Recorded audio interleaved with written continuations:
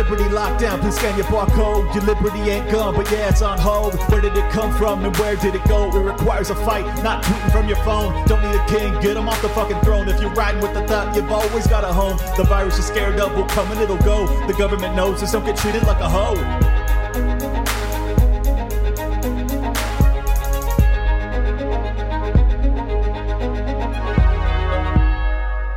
Today I had on Judge Andrew Napolitano.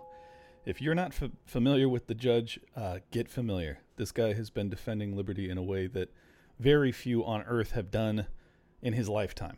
He's right up there in Ron Paul, in my opinion, in terms of his accomplishments, his defense of liberty, and I am thrilled to have had him on. Later on in the episode, I will be having a few of the live streams that I did with local people that have been canceled as of late. And I think that their stories are very important. It will once again reinforce the necessity that people be looking for independent outlets, entrepreneurial methodology to try and secure their financial freedom. Because once you hear these stories, I think you're going to see what I see, is that if you want to think freely, if you want to be free, you're going to have no choice but to start to really consider being an entrepreneur and taking your own fate into your own hands, because these businesses are getting very crazy. And then lastly, I'm going to have on a Libertarian Party candidate from the state of Arizona. He's running for Congress, and I wanted to basically challenge him. I want to challenge all candidates for the LP that are running.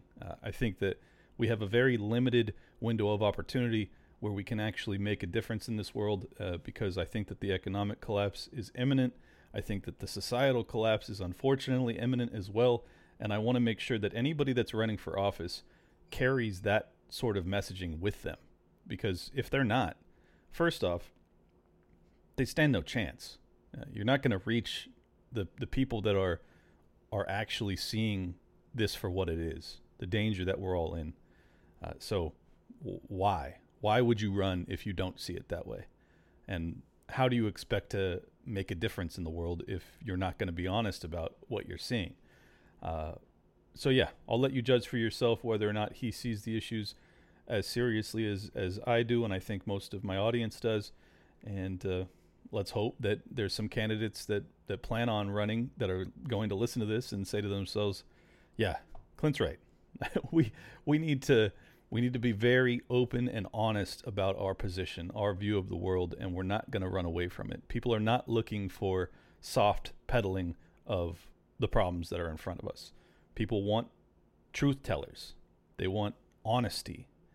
If you're going to run as a Libertarian Party candidate and you're going to try and obfuscate, hide that, put a smiling face on the tyranny that we've been experiencing, I don't think you stand a chance of winning, much less making a difference in this world. We need to wake people up. First and foremost, your electability is extremely in doubt.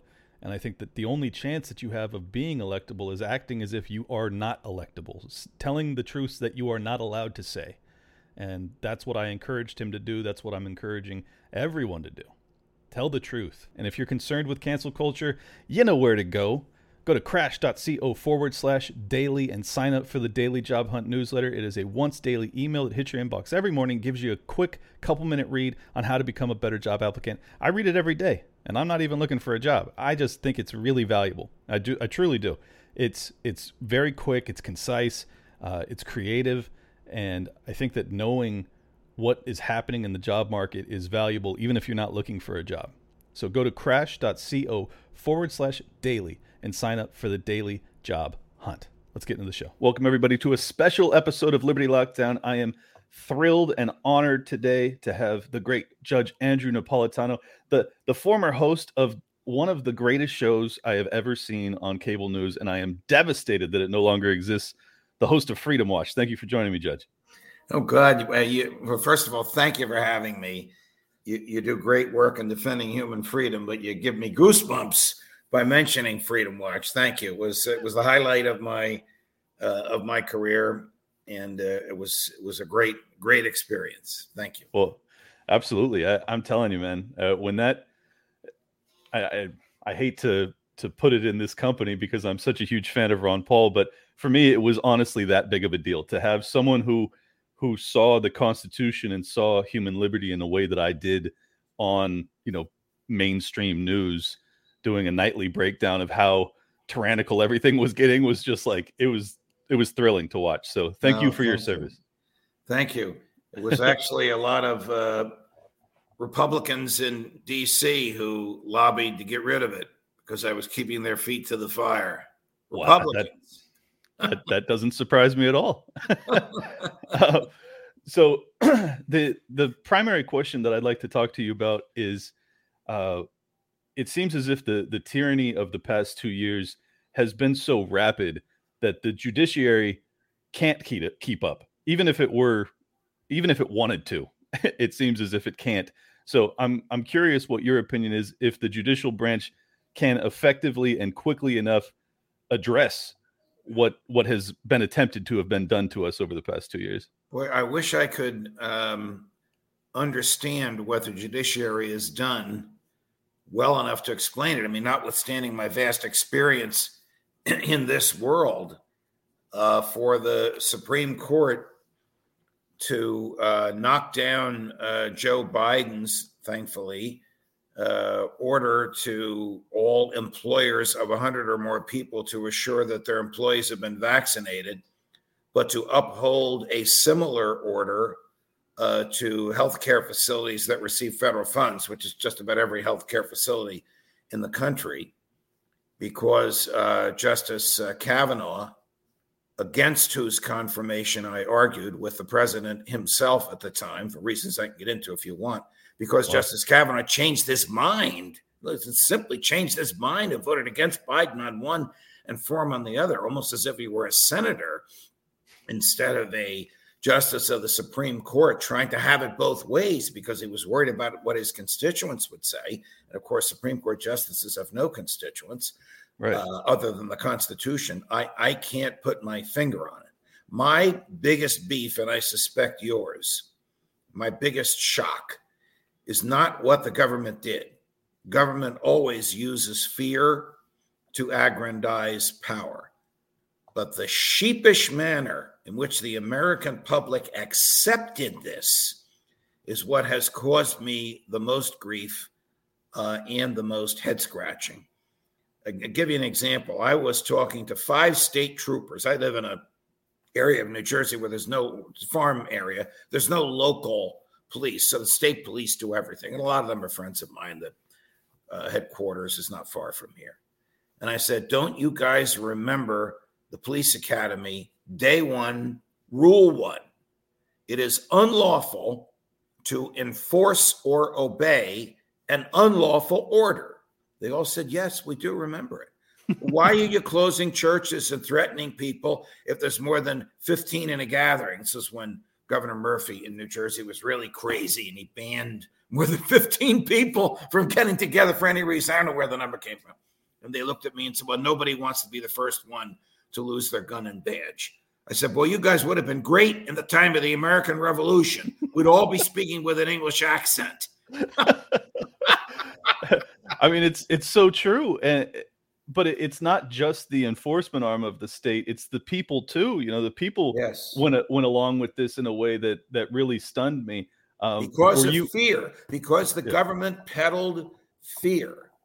People were afraid that the government might be right and we'd all get sick.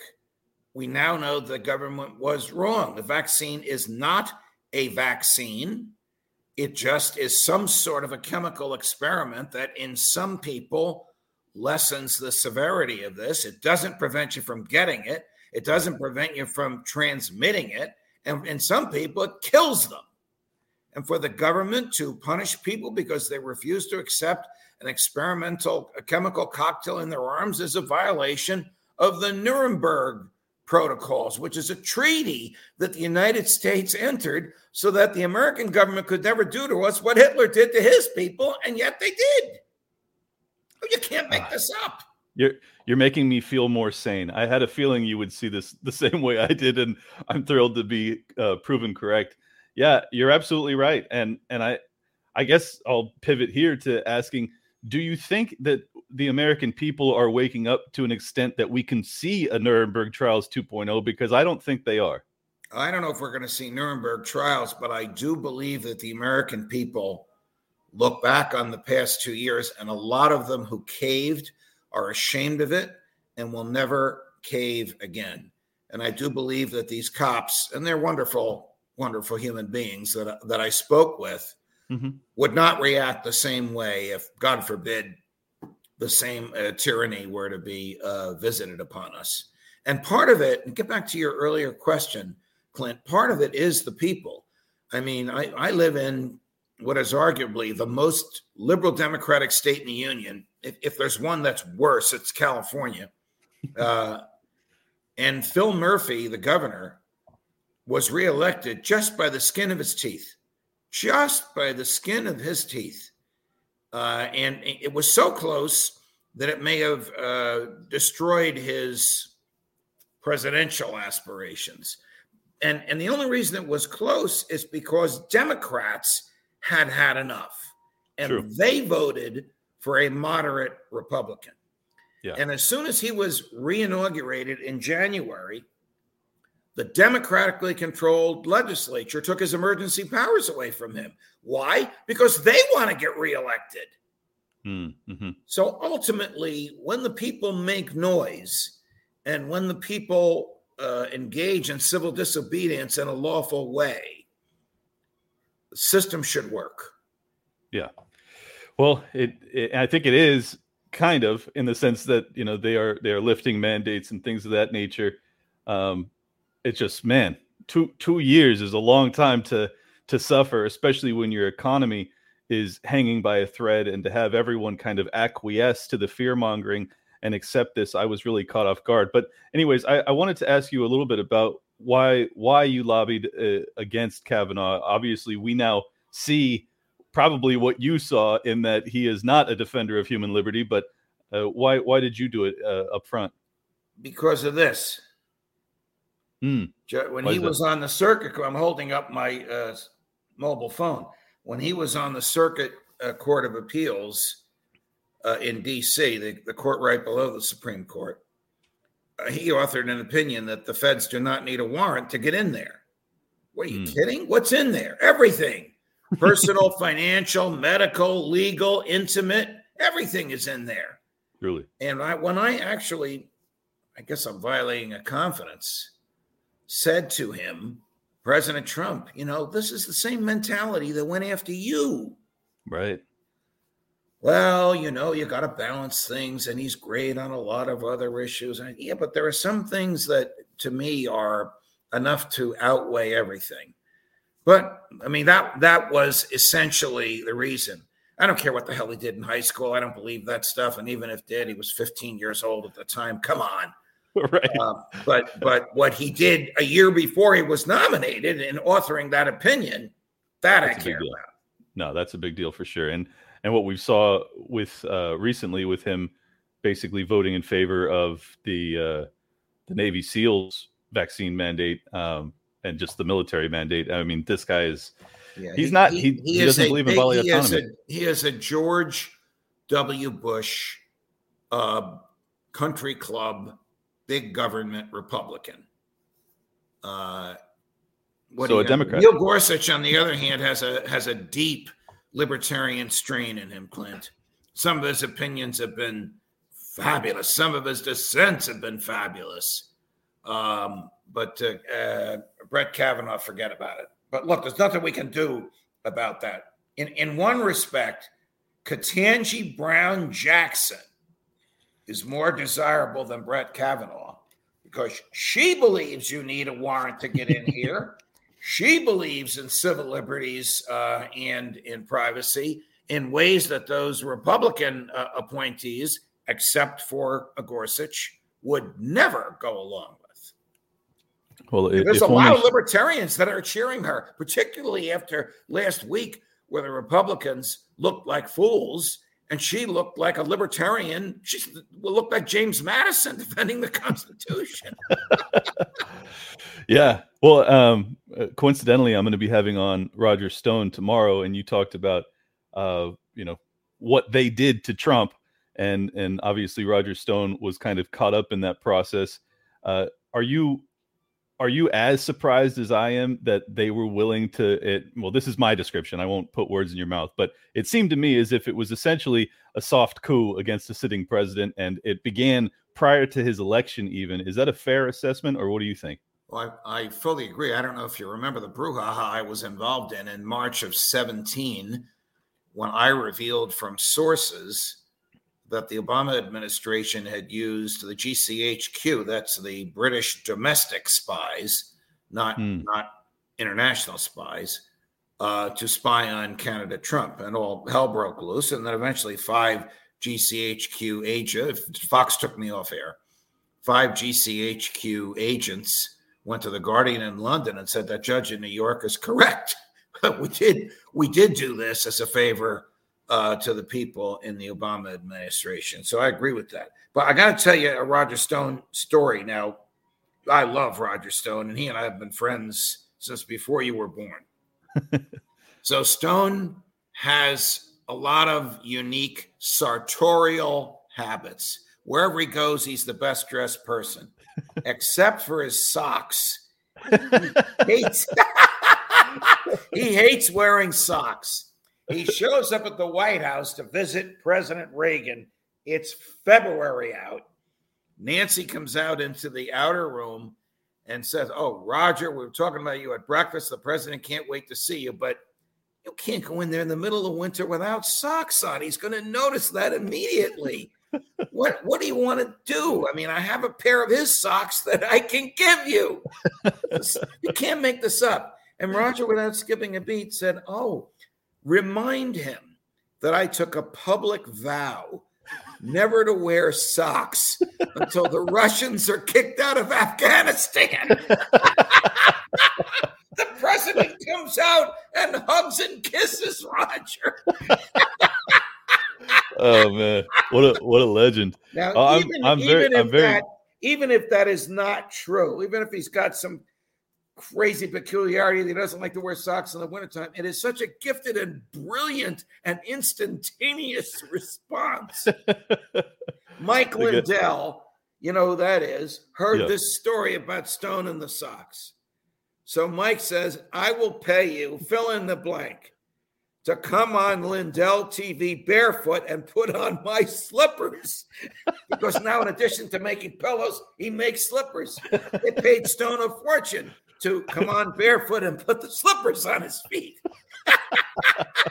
Hey, you gotta find ways to make money when you've been blacklisted like Roger has. And you have to have a sense of humor. I mean, 5 minutes ago, we were talking about tyranny in America. Now we're laughing like hell. You have to have a sense of humor. Otherwise, you'll die. Yeah, I'd go crazy had I not kept some level of humor about all this. And in hindsight, I mean, if it weren't happening to us, it would kind of be funny. But anyways, I wanted to ask you about the constitutional process for peaceful secession, because it seems to me that as this kind of, the barn door has been left open, the horses are out of it, a lot of libertarians are now coalescing into more freedom-oriented states, be it New Hampshire, Florida, et cetera. And it seems as if the federal government, instead of recognizing kind of the Thucydides trap that they're in with China and withdrawing from the world stage in terms of policing everything, is now threatening World War III. And I think that peaceful secession is probably the best outcome that we could hope for, even though it will automatically, label me a radical. So I'm curious, what process would be necessary, and is there any hope of that in our lifetime? All right. Let me start by saying I agree with you on what the feds are threatening. Now, on my podcast, I recently had the great Colonel Doug McGregor, West Point graduate, career military. You know him. He understands military, understands peace. He understands the Constitution. I also had the great Phil Giraldi, former CIA, who quit when Bush was lying about whether or not Saddam Hussein had weapons of mass destruction. The two of them on two different podcasts both said the same thing. They both said the nationalists in the State Department want this war because they want regime change in Moscow.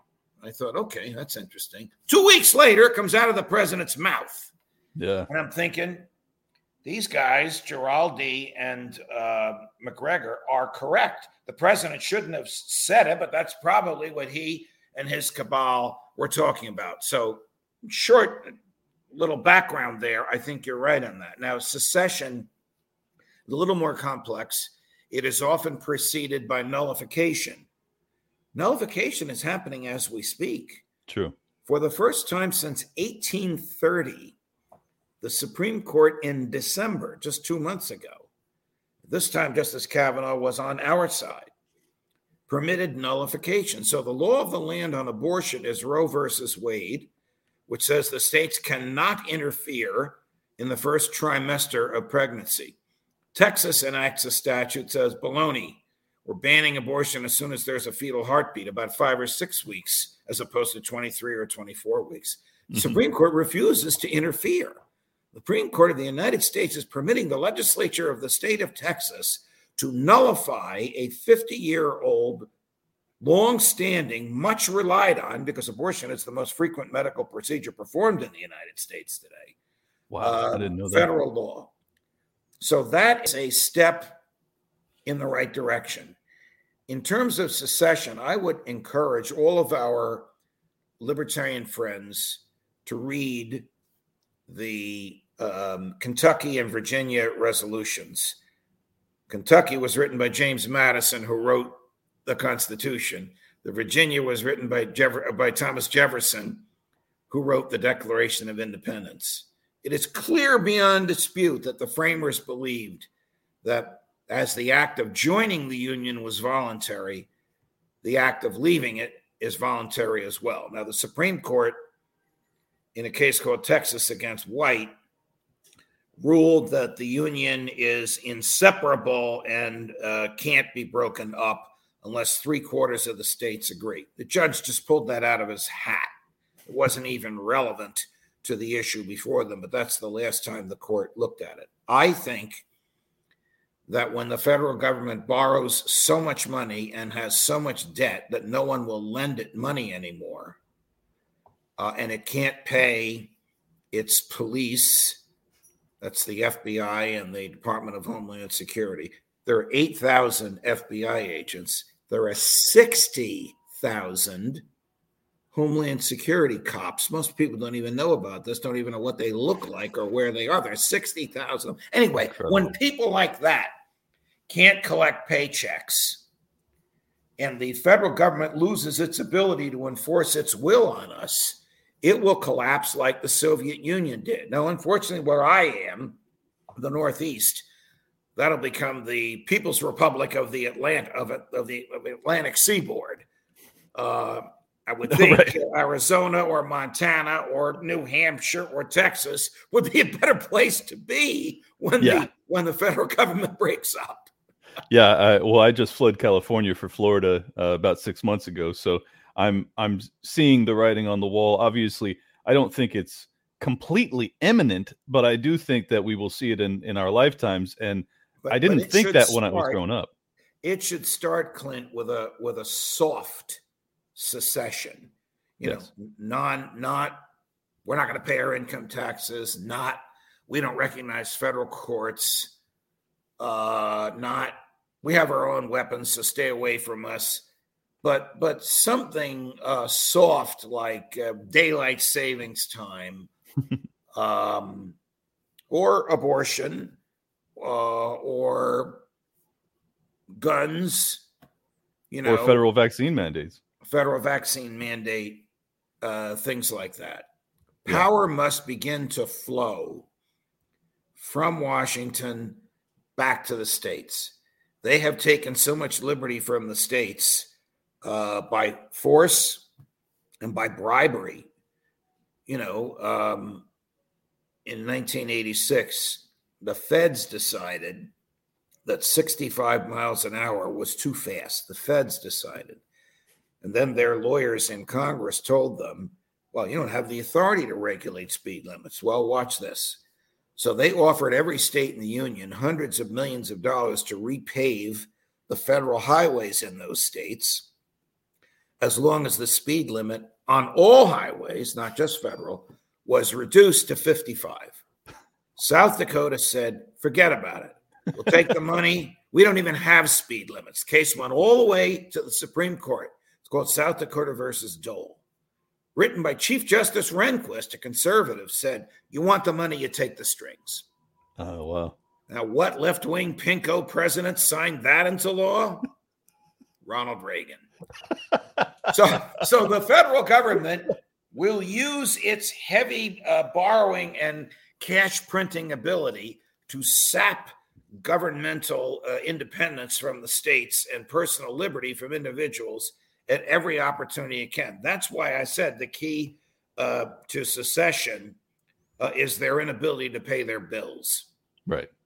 And it seems as if that process is being expedited by the sanctions, which is essentially economic warfare against Russia, but it's punishing the American people. And moreover, it's punishing the dollar's reserve currency status on the global stage. You have many nations that are beginning to trade for Russian oil and gas in local currencies as opposed to the dollar. And that has been the underpinning to our financial security my entire life and probably yours.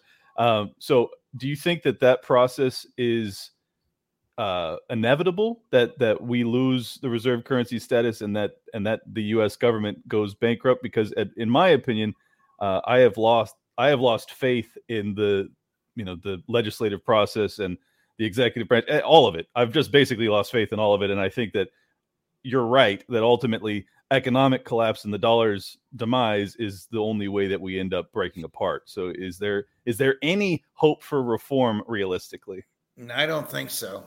I mean, unless somehow we could elect, a Senate filled with Thomas Masseys or a House of Representatives filled with Thomas Masseys and somebody in the White House with that attitude, I just don't think it's going to happen. Without term limits, people like Chuck Schumer are just so entrenched, so dizzied with their own power, and they stay in power. And I don't mean to pick on him; he's just one of hundreds. He's actually a nice guy. We got stuck next to each other in a flight once, so we had a wonderful conversation.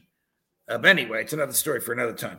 I don't see any of that changing. There is very little. Massey is an example. There is very little independence in the Congress. The Democrats vote the way. Well, listen, AOC and her clique, they have more independence than I don't agree with them, but they show independence. All the other Democrats vote the way Mrs. Pelosi wants. The Republicans vote the way McCarthy tells them, and the same thing with Schumer and McConnell in the Senate. There's no independent thinking. I'll tell you a story. The first time I met Ron Paul, well, the second time I met him, he invited me to his office. I found the office. I said, Ron, this is a glorified broom closet. What the hell kind of an office is this? He said, I've been in the Congress for 20 years.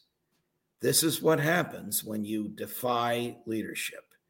This is the worst office in the House of Representatives, and it is a former storage room, not a broom closet. But this is where they put me because they think by punishing me in here, somehow they're going to get me to vote for them. You know what I do? I take pictures of this office and let everybody see what it looks like. What do you think it is that gave Ron that kind of resolve? Because it's obvious that so few people had the capacity to withstand the pressure once you get to that office. Because I'm sure there's many true believers that run and get elected, but it seems 99.9% of people cave, Thomas Massie and Ron Paul being the rare exceptions. Well, they both believe in first principles, and they know that the principles that they believe in will lead to human freedom. And I don't think they could look their faces in the mirror in the morning if they caved. I would put my life in the hands of and my wealth, what little of it is left, in the hands of both of them.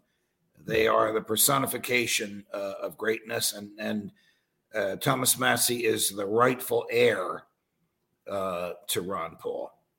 And Ron still does great work. I mean, if you follow the Ron Paul Institute, he is still the gold standard of libertarian thinking in the country. Absolutely. But you're right. I mean, Thomas Massie has, you would have expected it to be Rand, but I mean, I know you're making the comparison because they're both congressmen and Rand's a senator, but honestly, I see more of Ron in Thomas Massie than I do Rand even. And I'm a fan of Rand Paul too. Do you think that there is an opportunity for us to get more federal level candidates that are in the same camp of a Thomas Massie or Ron Paul? Or should we focus our resources on the state level?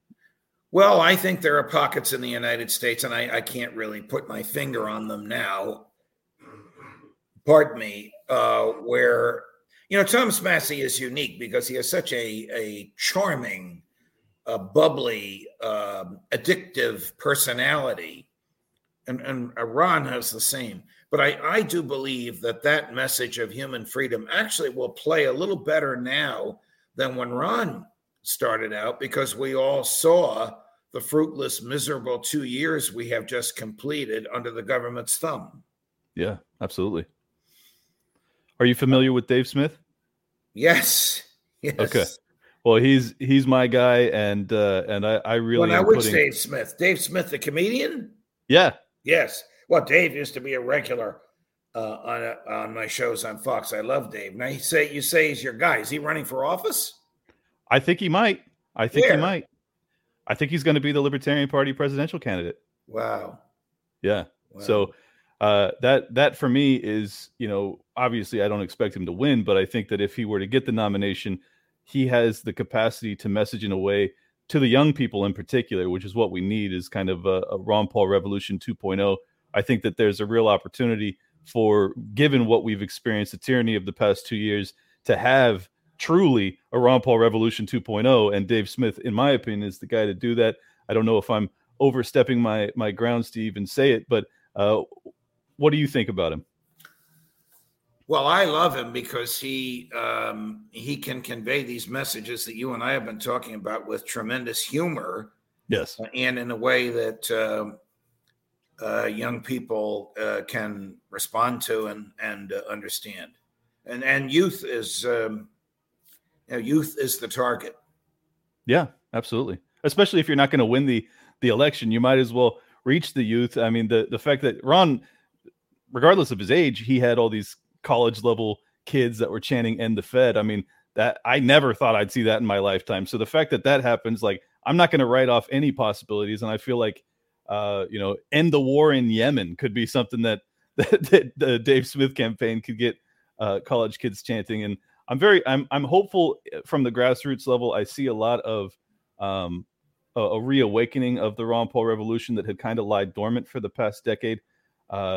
But as I've said, I really don't think that reforming the federal level is likely to happen. Anyways, I've utilized my time with you. Judge Andrew Napolitano, please tell people where they can follow you. And let me just, before you give your plugs, let me say, bucket list item, thrill of my life to have a conversation with you, sir. So thank you so much for your time. You're so kind, and you're making me blush. So my podcast is Judging Freedom. And I do about 3 or 4 a day, sometimes conversations like you and I are having. Maybe you'll come on with me. I do a lot of solos where I just sit in front of the screen and explain, here's what the Supreme Court just did. Here's what some crazy federal judge has just ruled. And I explain it so that everybody can understand it.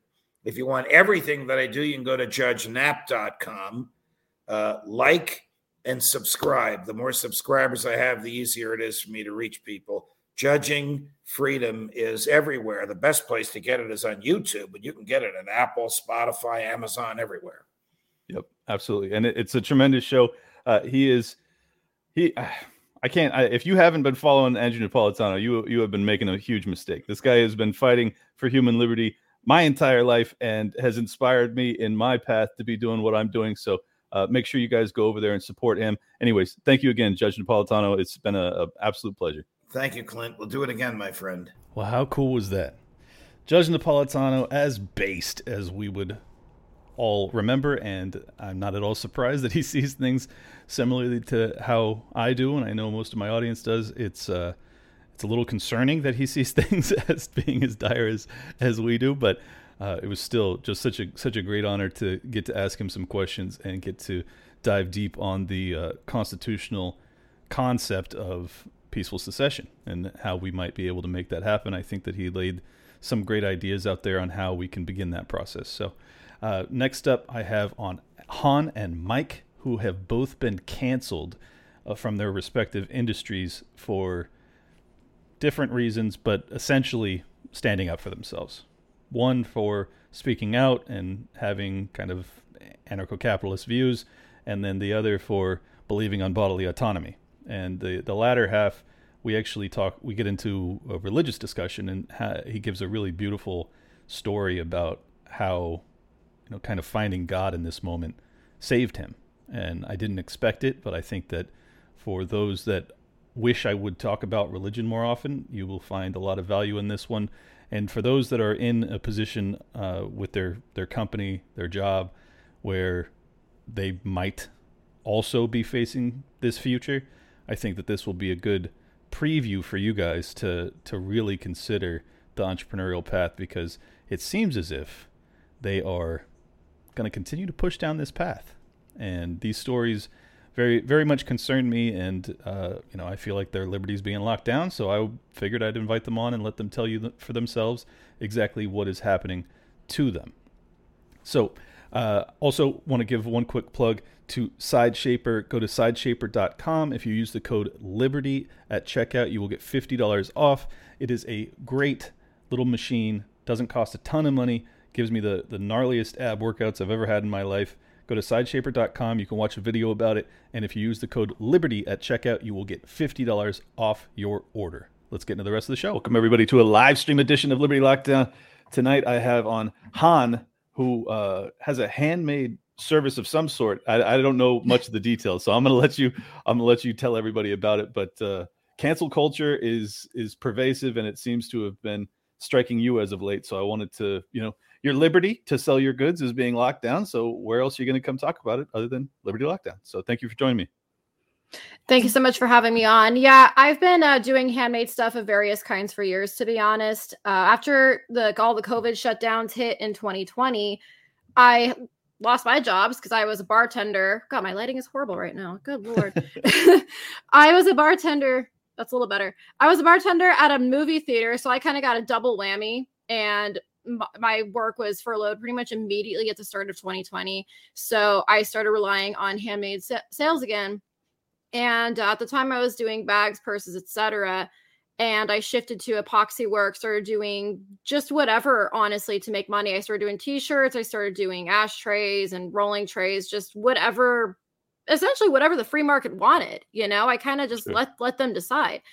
And because I had such a Twitter following, I did do a lot of my products more liberty related, but it was nothing really extreme. It was like a Gadsden flag ashtrays or anti-pedophilia shirts, nothing really absurd.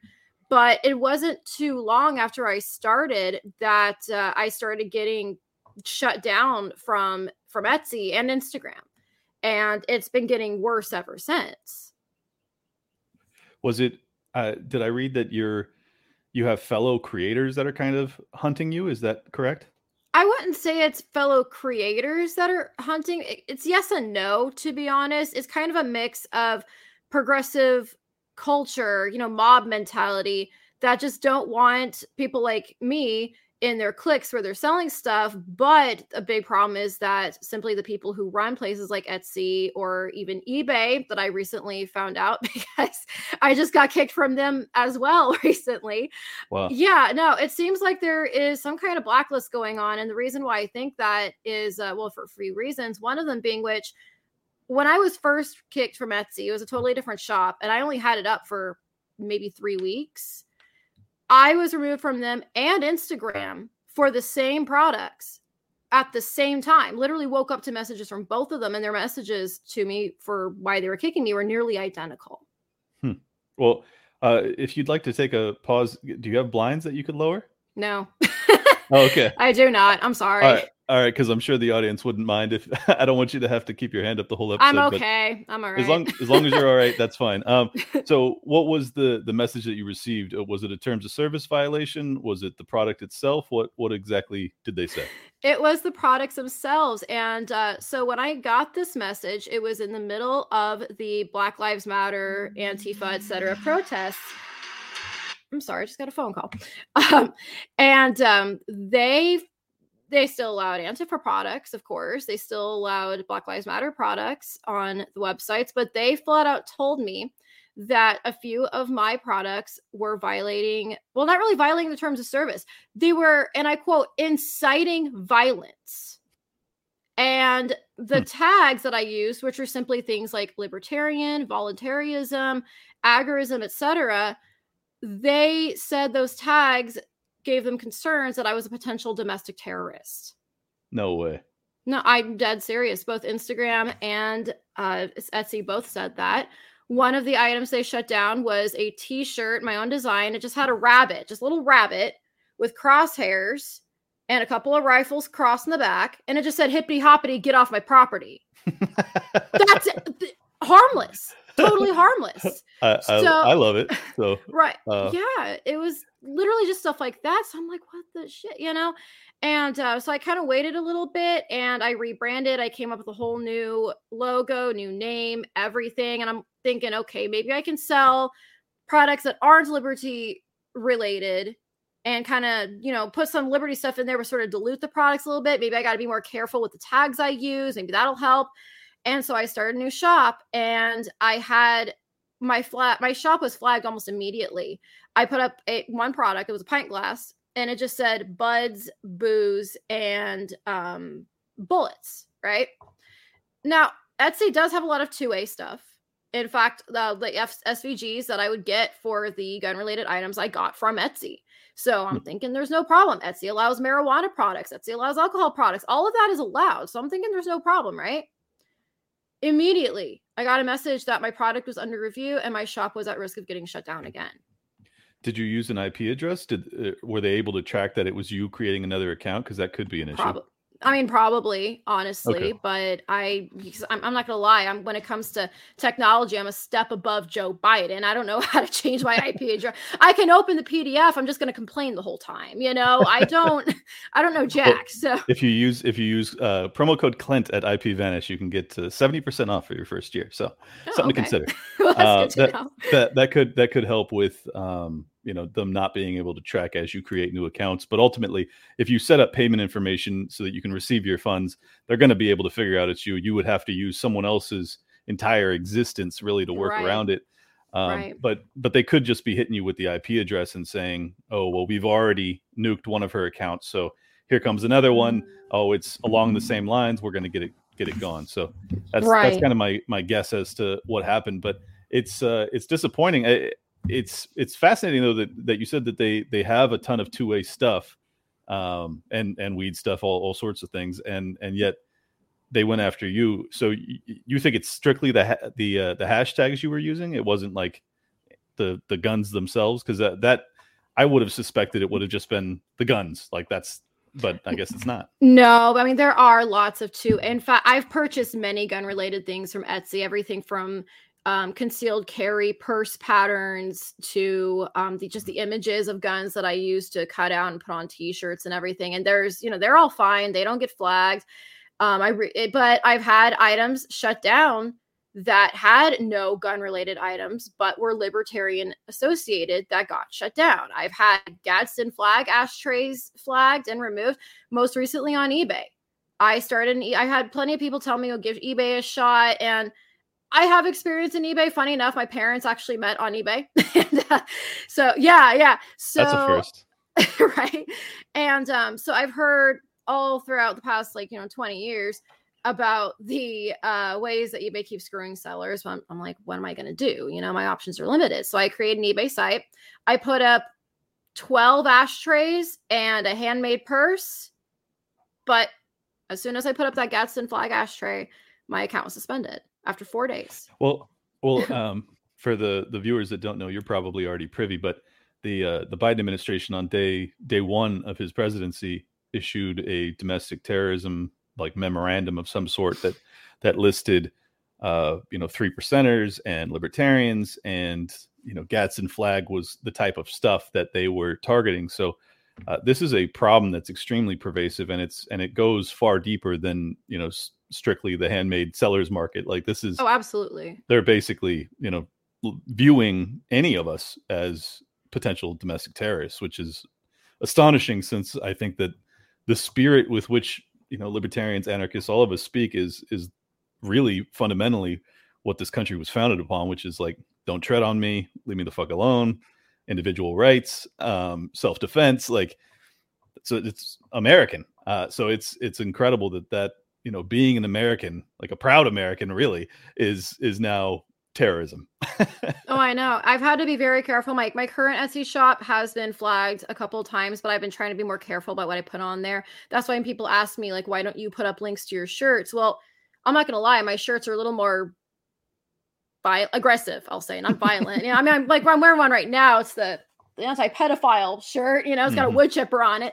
And it seems like, oh, well, it's anti-pedophile. That's not so bad. Okay, but it incites violence. So I don't want to take the risk of putting it on there. So I've been extra careful. But then eBay, no, I got another email from eBay just last night, and they gave me a non-answer saying that I'm permanently suspended.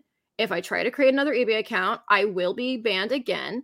And their reasoning, I'll pull it up right now. I have a screenshot. I will pull it up right now and read it. Yeah, that'd be great. It says, we wanted to let you know that your eBay account has been permanently suspended because of activity we believe was putting the eBay community at risk. We understand that this must be frustrating, but this decision was not made lightly, and it's important that we keep our marketplace safe for everyone. That's all they gave me. And then just told me that if I try again, they're going to ban me. That's it. How is it that these products would put the eBay community at risk? I can't right? I can't, like, seriously, even if I try and put myself in like a woke person's head, I don't understand how that can be a claim. Message. They don't want the message to be spread. They don't want people to, because that's the whole thing. Especially with leftists, they take everything as a threat. I mean, you can't even do this without, oh my God, it's True. Literally any sort of symbolism they consider a threat, any sort of wrong message. That's why they get behind words so much. We can't say women you can't spell it, just women. We got to put the X in there somewhere. That is their mentality. So they see a Gadsden flag, they see, an anarchy symbol that's not associated with anarcho-communism. If it's anarcho-capitalism or agorism, etc., that's a threat. Anything that threatens the way they think is terrorism, apparently. So you've seen anarcho-communism stuff that is still... yeah. Really? Oh, yes. Lots of it. Oh, yes. Wow. And that's ironic. Oh, yeah. And this was also after, if you remember, Trump labeled Antifa as terrorists back in 2019 or 2020. I believe it's 2020. And they're still up. Etsy's fine with that. Well, I don't know what the solution is other than to, sell peer-to-peer, maybe have cryptocurrency be the way in which you can get paid. Have you considered that? I know you said that you're about as technologically advanced as Joe Biden, so it could be a challenge, but that seems to be a workaround. It certainly wouldn't be efficient, and you probably couldn't sell very many because not everybody, has cryptocurrency, much less knows how to transact with it. So is it just a matter of like creating another platform for which people like you could sell fringe products?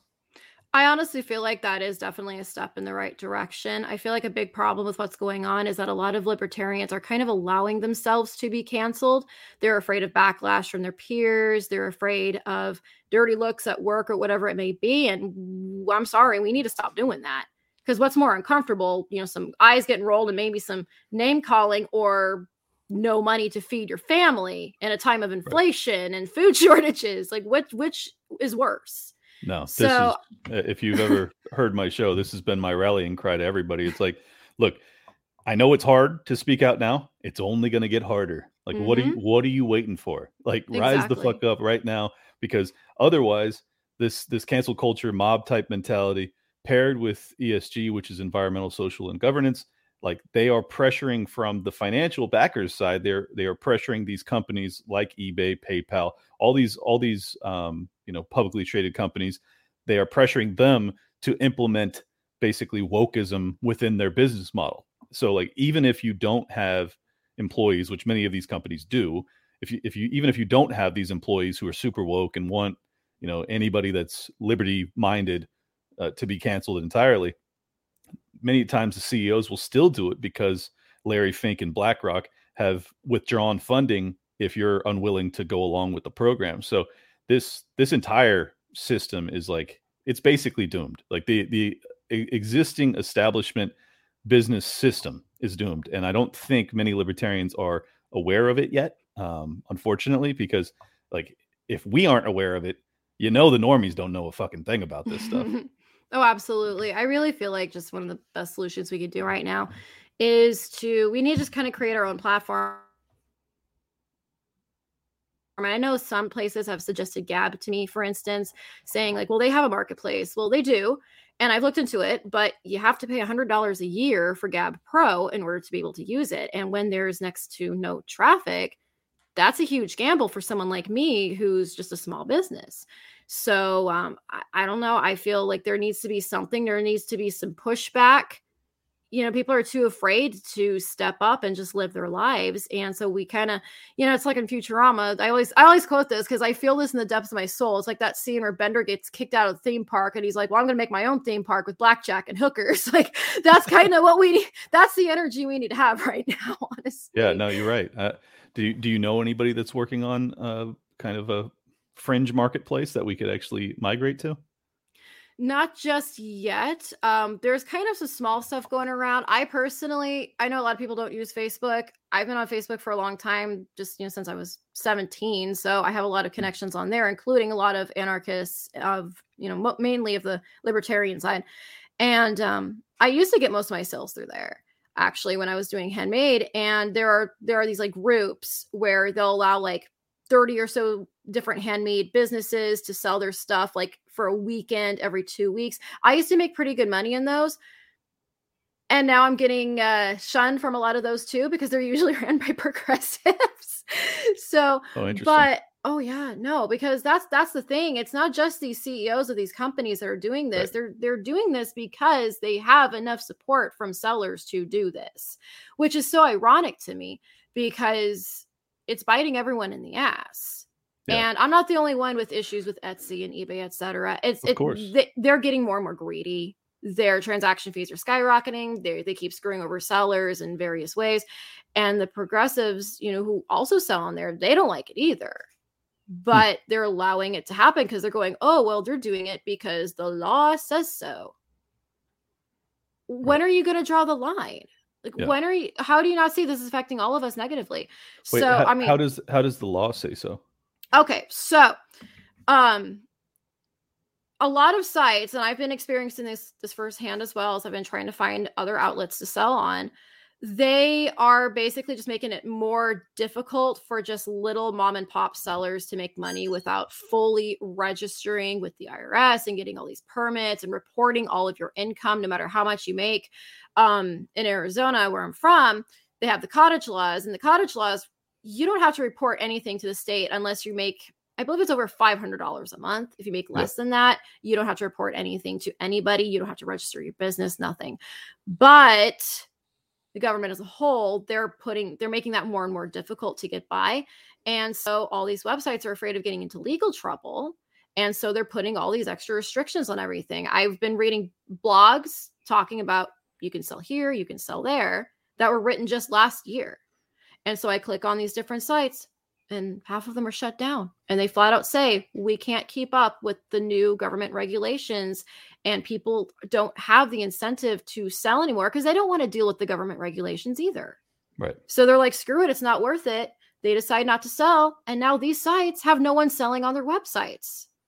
Well, it's hard for the conspiracy brain of mine not to go the route of like, they want us to be dependent on them. If you're an independent creator who's, doing some sort of, say you're selling $1,000 worth of stuff as a side hustle, like to have to go through all sorts of hoops to try and be on these sites.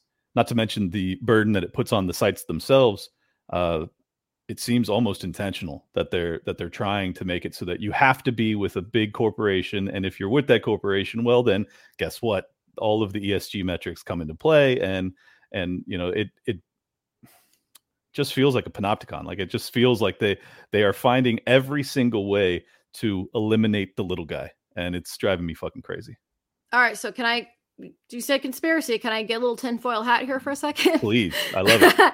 All right, so no, I completely agree with you, to be honest, and I feel like a big part of this does also have to do with the whole Great Reset. You will own nothing and you will be happy, because quite frankly, if there's less incentive to make and sell things, you're not going to make any money. So then there's less incentive to learn how to make things, and when you don't, and especially now with inflation, the cost of supplies are skyrocketing. Look at the cost of wood. Look at 2x4s are, God, I don't even, insanely expensive now. But I'm building 6 houses, and my lumber budget went up like almost $500,000. It's fucking insane. Yeah. And that's not the only thing. I mean, my epoxy prices have increased. My shirts, like everything I do, it's all gotten more expensive. So it's getting more expensive to be self-sufficient. You can't just be like, well, screw it, I'm going to watch a YouTube tutorial, I'm going to make this myself anymore, because now the cost of materials, it's not going to save you really a whole lot of money, especially when you have to put time and investment to learn how to do this. And for a lot of people, they don't want to learn how to do a skill set, how to make things, unless they can flip it and make money on the side from it. And that's getting more and more difficult to do. So yeah, I do feel like this is a push to prevent us from learning how to be more self-sustainable. Because when we are making our own products, or we're making products to barter and keep under the table, we own those products. Mm-hmm. And obviously, we know this, government doesn't want that. Yeah, and you get the lion's share of the income, which when you're working for someone else, you don't. As an entrepreneur myself, it's devastating to see that smaller creators that you could potentially grow into being a real legitimate company that's making serious income, and I think that's really the American dream. If you get back down to it, is like that was the idea. Like, we're going to, from our own bootstraps, from our own hands, we're going to create and lift ourselves up.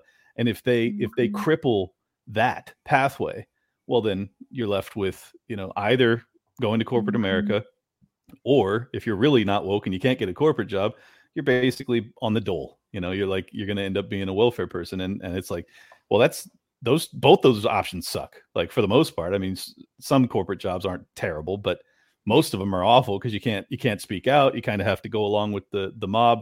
I've been out of the work world as an entrepreneur for, I retired 2 years ago and began the show, but I ran my own company for over a decade prior to that. So I haven't been in corporate America for like 15 years. So I know just from friends talking about it, like how bad it's gotten, where they have this woke training and you have to basically condemn your own skin color and all sorts of fucking crazy stuff.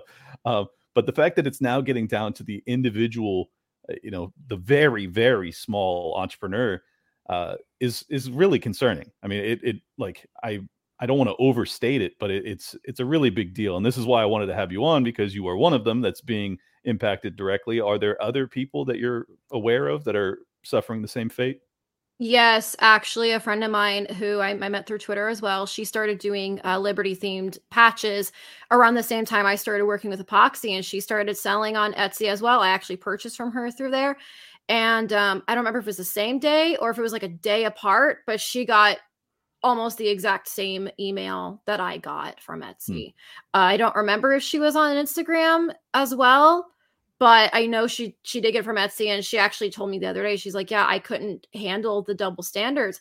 All these leftists are allowed to post all these horrible, violent, Antifa this, burn this down, and kill this, and punch that. But then we say, good people break bad laws, and we associate with libertarianism. All of a sudden, we are the terrorists. We're the bad guys. We're the ones calling for violence. It's so crazy. I mean, it is really crazy. Basically, you can be an anarchist if you're like the burn everything down, but I want a huge state government. Like those folks are fine, but the ones that just want to be left alone, no.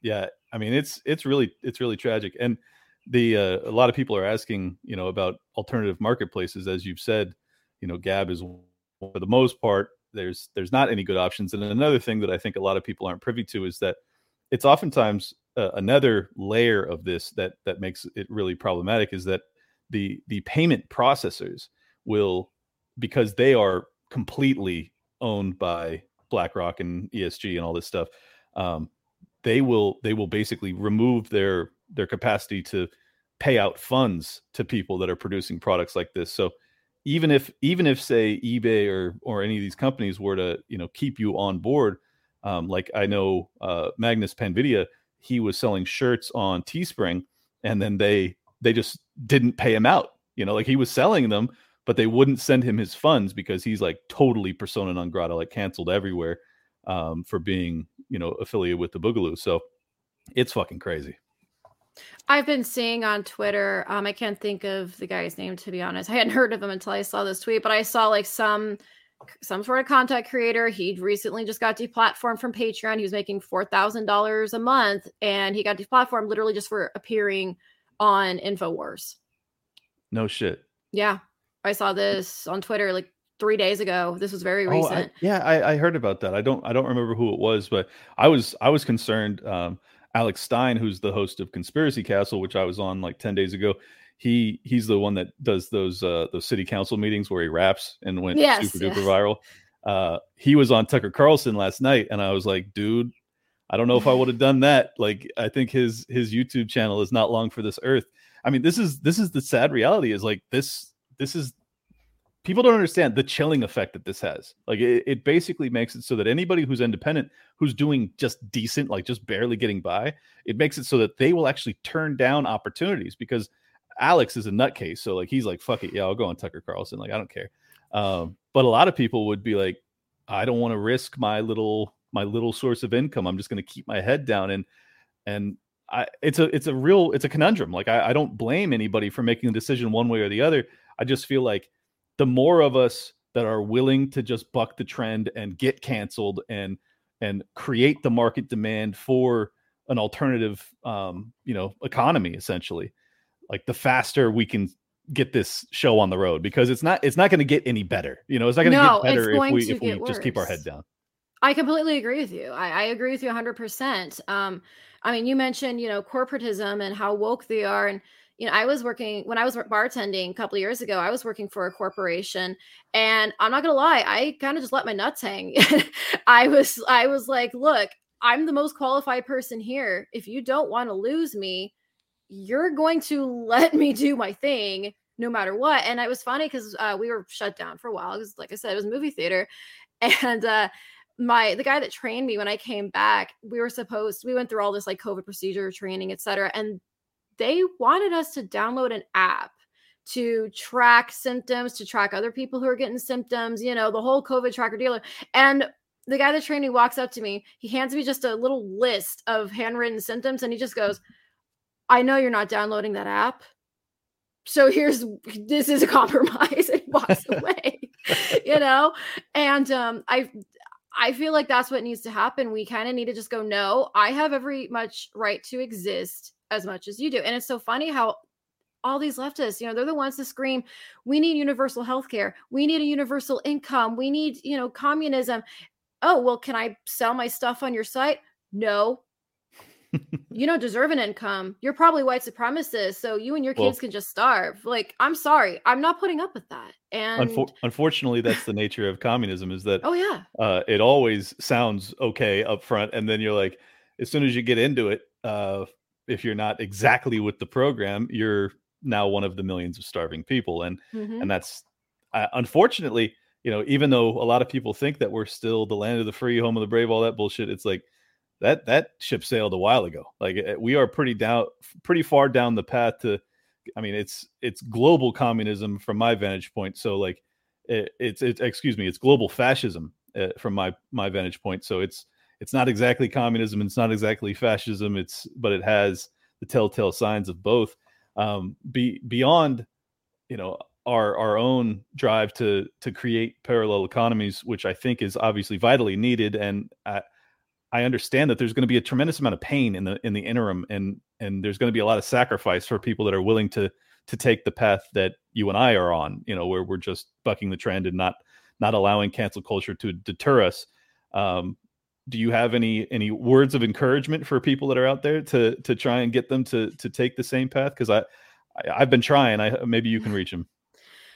The way I see it, we can't sit here and talk about how we're going to resist. We're going to fight back. We collect all of our guns. We're so ready for shit to hit the fan. And then we're afraid to sell our own little crafts because what if we get a dirty look at the next family potluck? Well, I'm sorry. I can't take it seriously. Like, you know, I mean, I am a little fortunate in the sense where my whole immediate family is actually libertarian, like all of us are, but we also all have the same attitude. All of us are like, we don't care. We don't care what you think, because quite frankly, when shit hits the fan, we know you guys are going to be coming to us because we're the ones who are prepared. We're the ones with the homestead. We're the ones with the skills. We're the ones with the smarts. Right. And we're going to be the ones with the power to say no. So you better be nice to us, or so help me God, you're fucked. Or you're not welcome in my compound unless you're fucking buying my products right now. No, you want to kick me out? Okay, karma's gonna bite you in the ass. Like I'm sorry, not sorry.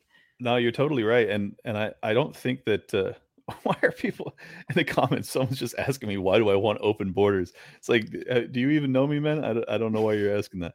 Anyways, so yeah, I think one other aspect of this that I'd like to, you know, just kind of lay out for people is, I don't think people understand how rapidly the system is breaking down. You know, it's unfortunate because so many libertarians fear-mongered for decades and decades, and now I just sound like another one of them by saying like, hey, shit's really fucked up right now. But I can't emphasize enough how much more serious the situation is today than it was a decade ago. Like, absolutely. we are so far down the path to essentially totalitarianism.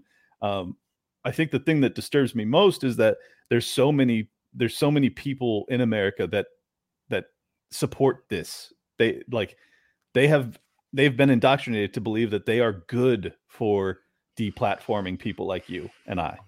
And it's fascinating because people like you and I have no interest in deplatforming them. Like I have no ill will towards someone who's selling some silly product that says something that I disagree with. Like, if people want to buy it, good on you. I completely agree. Well, I was just going to say, like, on that exact topic. So I mentioned the Facebook group deal, how, you know, they have the groups, there's 30 or so sellers, and you sell to, you know, people join it to buy it. Right. I am creating my own. And I was kind of internally debating, like, do I say no political items allowed, or do I say, fuck it, let everybody do their own thing? And I finally settled on, no, I'm not going to silence anybody, because that's what's going on with me. So no, my rule is, you sell whatever the fuck you want. I don't care what your political, I mean, there's some things like, you know, I can't allow just because it can set off Facebook algorithms. You know, I can't do like pornographic stuff because that can get the whole group shut down, things like that.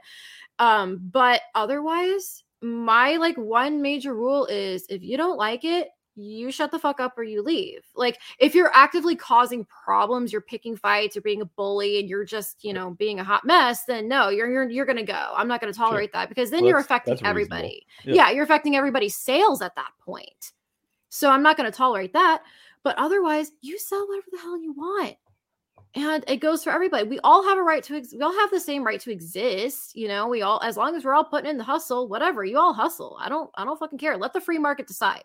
Right. That's what it comes down to, is let the buyers decide how much money you're going to make. That's what free market's about. Well, I think that this is kind of where the post-libertarian mentality has arisen, in that there's a lot of people that are very upset about how we're being treated. And it's obviously a reactionary type mindset where you're like, well, these people want to starve us, let's starve them. And I'm glad to hear that you're not taking that on, because I ultimately think that that's a recipe for escalating disagreement and antagonism, and eventually anger and violence amongst people. And as a peaceful person, I don't want to go down that path. But I will say this: I completely understand the human instinct to be like, oh, you want me deplatform? Well, guess what? Whenever I get the power to fuck you over, I'm going to do it too. And I don't know how don't know how we actually like keep people with your mindset from our side of the fence. Like it's going to be a problem, I think. Honestly, my whole philosophy is essentially take no harm, do no shit. You know, I'm not going to wish ill will on anyone. I'm not going to actively hurt anybody. But if Did you're you mean actively... take no shit, do no harm? Yeah, sorry. Okay. But yeah, do no harm. I'm sorry. Do no harm, take no shit. Yes.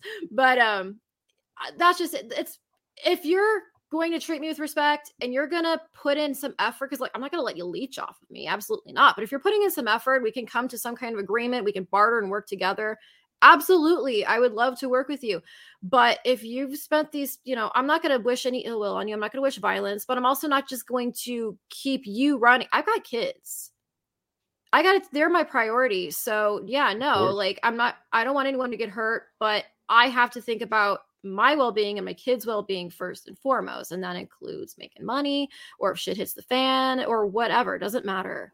Right. So yeah, I mean, I feel like that is something a lot of people are kind of black and white on, you know, like we either have to be ultra violence or we have to just cater to everybody's whim. It's like, no, like there's a balance there. People just figure out the balance that works best for you. Yeah, no, there's certainly a middle ground. And I agree with you. Like you shouldn't turn the cheek to the point that, you know, you're in a gulag. Like you have to stand up for yourself at some point. And that includes the people that are coming after us.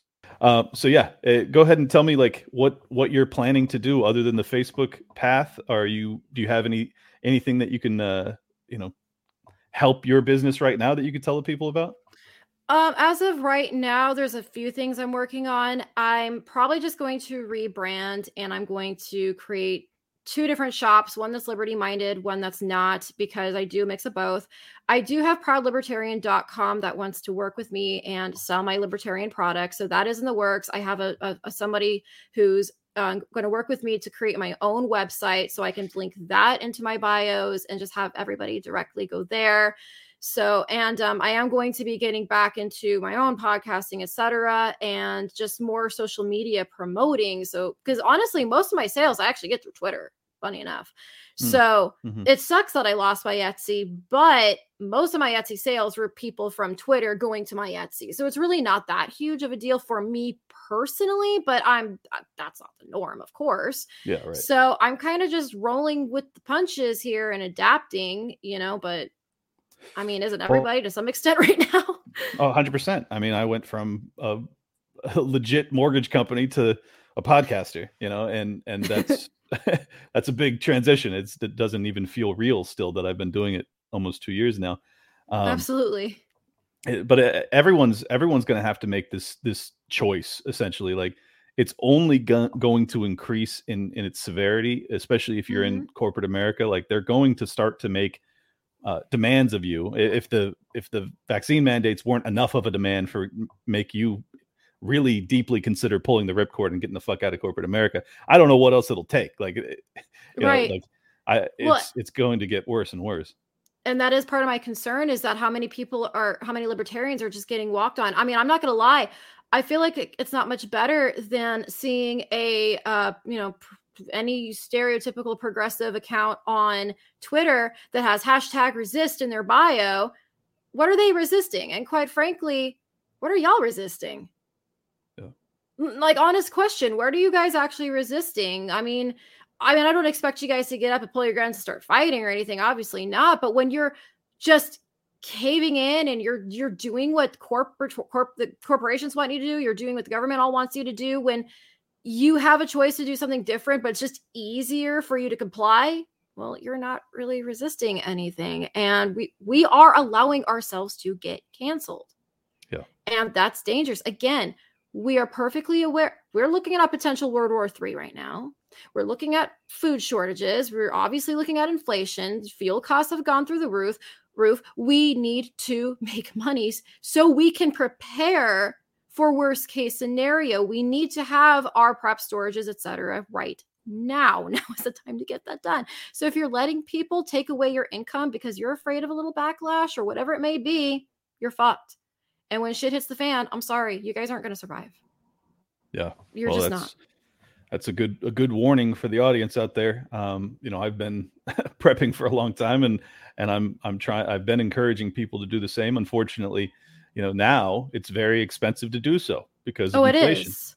But it's going to get worse. Yeah, no, and it will. I mean, the one upside of the fact that they are hiking interest rates is that I think we could see a deflationary collapse, which would allow people that delayed to have a cheaper entry point into buying prep stuff. But there's no assurance that they're going to hike interest rates adequately to break the back of inflation, and you have to hike interest rates really severely to do that. So at this point, I think we're looking at stagflation, where you have a stagnated economy and you have an inflationary environment. So you have your savings purchase less and your income decreases. Like that's where we're at right now. That's what it looks like the next year or two is going to be. And that's the worst possible, place to be for people, because it's like living in purgatory, right. Worst of both worlds. And I feel like a lot of people don't realize, I feel like maybe a lot of people have this mentality that eventually things are going to get back to normal and prices are going to go back down. Guys, this is corporatism. Once the prices go up and they're thinking, oh, people are willing to pay these prices because they have to. You really think they're going to drop back down all that much? They might a little bit, but they're not going to go back to what it was before. Yeah, no, they probably won't. And I mean, the biggest issue though is the Federal Reserve's interest rate policy. Like, if they keep these rates super low, inflation is going to continue to run rampant. That's really simple. So, they're only promising to raise rates by like a half a point or so over the remainder of this year. That's not going to be enough to stop inflation for sure. So I don't know.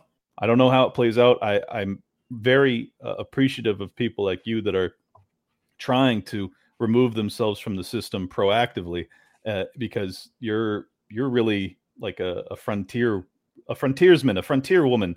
You're actually out there trying to create on your own and do it independently and not be at the mercy of some corporate overlord or the government, hopefully.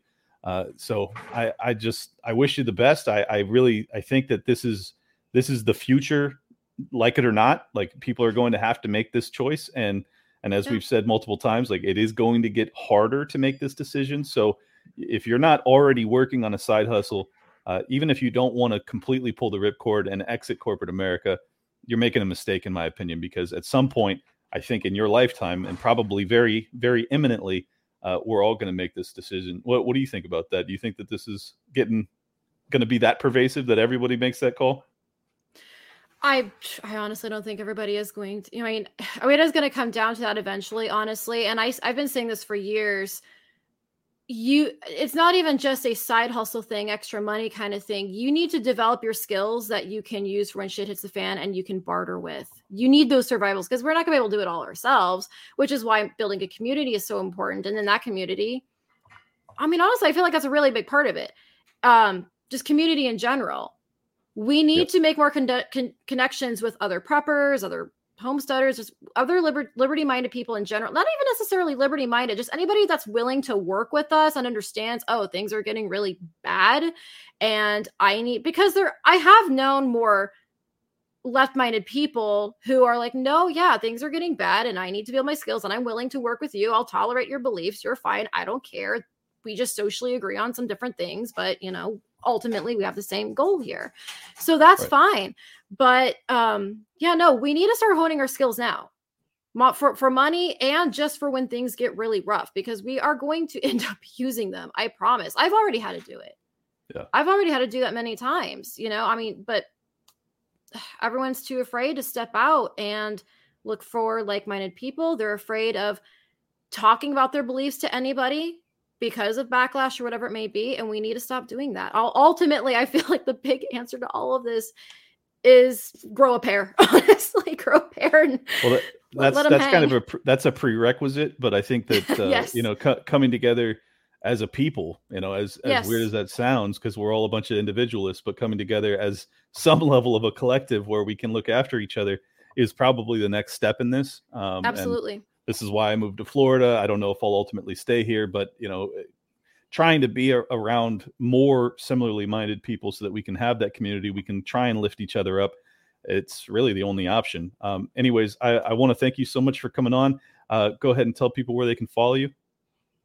You can follow me on Twitter. It's at Duality of Han, HAN. Or my handle is Mother Girth because I like puns. What can I say? But that's really where I am mainly. I mean, I'm on other stuff, but not as much. So yeah, if you want to see my sales and everything, my updates, whatever it may be, in the meantime, 90% of that stuff is going to be on my Twitter. Perfect. Well, thank you so much, Han. It was great to meet you. Thank you so much for having me on. Good talking to you. All right. Have a good one. You too. Bye. And now we're going to have on someone who is being canceled. His entire 200 coworkers are being fired for not taking the V. Mike, how are you? Hey, what's going on, man? Can you hear me all right? Yeah, you sound great. All right, perfect. Sound great. Look great. Thank you, Clint, for having me on, man. I really appreciate it. Absolutely. I was so concerned when I hear about stories like this. I don't think people hear enough of this, where and yours was so unique in that you guys were actually working on the safety and efficacy of vaccines, and to be even you are now being forced to make that decision. That I think that's a really fascinating situation. So I wanted to talk to you about it. Sorry, the connection's kind of spotty. I hope you're all right. No, yeah, I could see you fine. Yeah, it's been a journey. We found out back in November. And just to kind of give a little background for your audience, I work at Santa Fe Pasteur in Swiftwater, PA. I've been there for 12 years. I started as a temporary worker through a temp agency. Did that for about, I want to say like 4 or 5 years, actually about 4 years before I can get hired full time. There was a hiring freeze for about 4 years. And then when I got hired full time and when I was a temp, I was actually working in influenza production. So the actual production of, the flu vaccines. And it's very interesting. It's unlike anything that I've ever done before. Before that, had a lot of dead end jobs, working a lot of construction, bartenders, stuff like that. And I kind of just stumbled across it, and it seemed interesting. And so I went for it, And so I worked for about, I want to say 5 years in flu production. And then I spent another 6 years in the inspection department, where we actually, after we fill, the vials or the syringes, run them through inspection machines or manually inspect them just to make sure there's no erroneous material in there, defects, anything like that that could hurt the patient. And then for the past year, I actually been working in an engineering department as a salary employee. So, with a nice fancy title, manager, associate scientist, which is, never thought that I would have a label like that. So that's kind of like the background of my history with the company. Really enjoyed working there. Like I said, unlike anything I've ever done before, and certainly not what you would expect a vaccine company to be like. I think everybody has like a picture in their head where it's just like all these fancy laboratories, and it is a lot of that. But the people who work there, I thought were just going to be a bunch of scientists, and it was just, regular people like me, people from the community. So, and it just happens to be, one of the best paying jobs in the area, if not the best paying job in the area. There's only a couple employers in our area that actually pay pretty well. When you compare that to the rest of the industry, they're actually, pretty far behind the rest of the industry. For instance, if you went to Philadelphia or something like that, you would get paid same position, much more money. But again, doesn't have to commute, live about 10, 15 minutes away from the job. All right, this sounds good, So I made a run at it and, did pretty well for myself. But here we are. Last November, we found out that they were going to be enforcing this mandate. And I think the original end date was sometime in March. And then they actually, sometime in March. And then they pushed that back to now April 20th. So we got about a month left here before roughly about 200 or so of us at Swiftwater get terminated. Now, I don't know if that's an accurate, a specifically accurate number. That's just kind of what we've been hearing.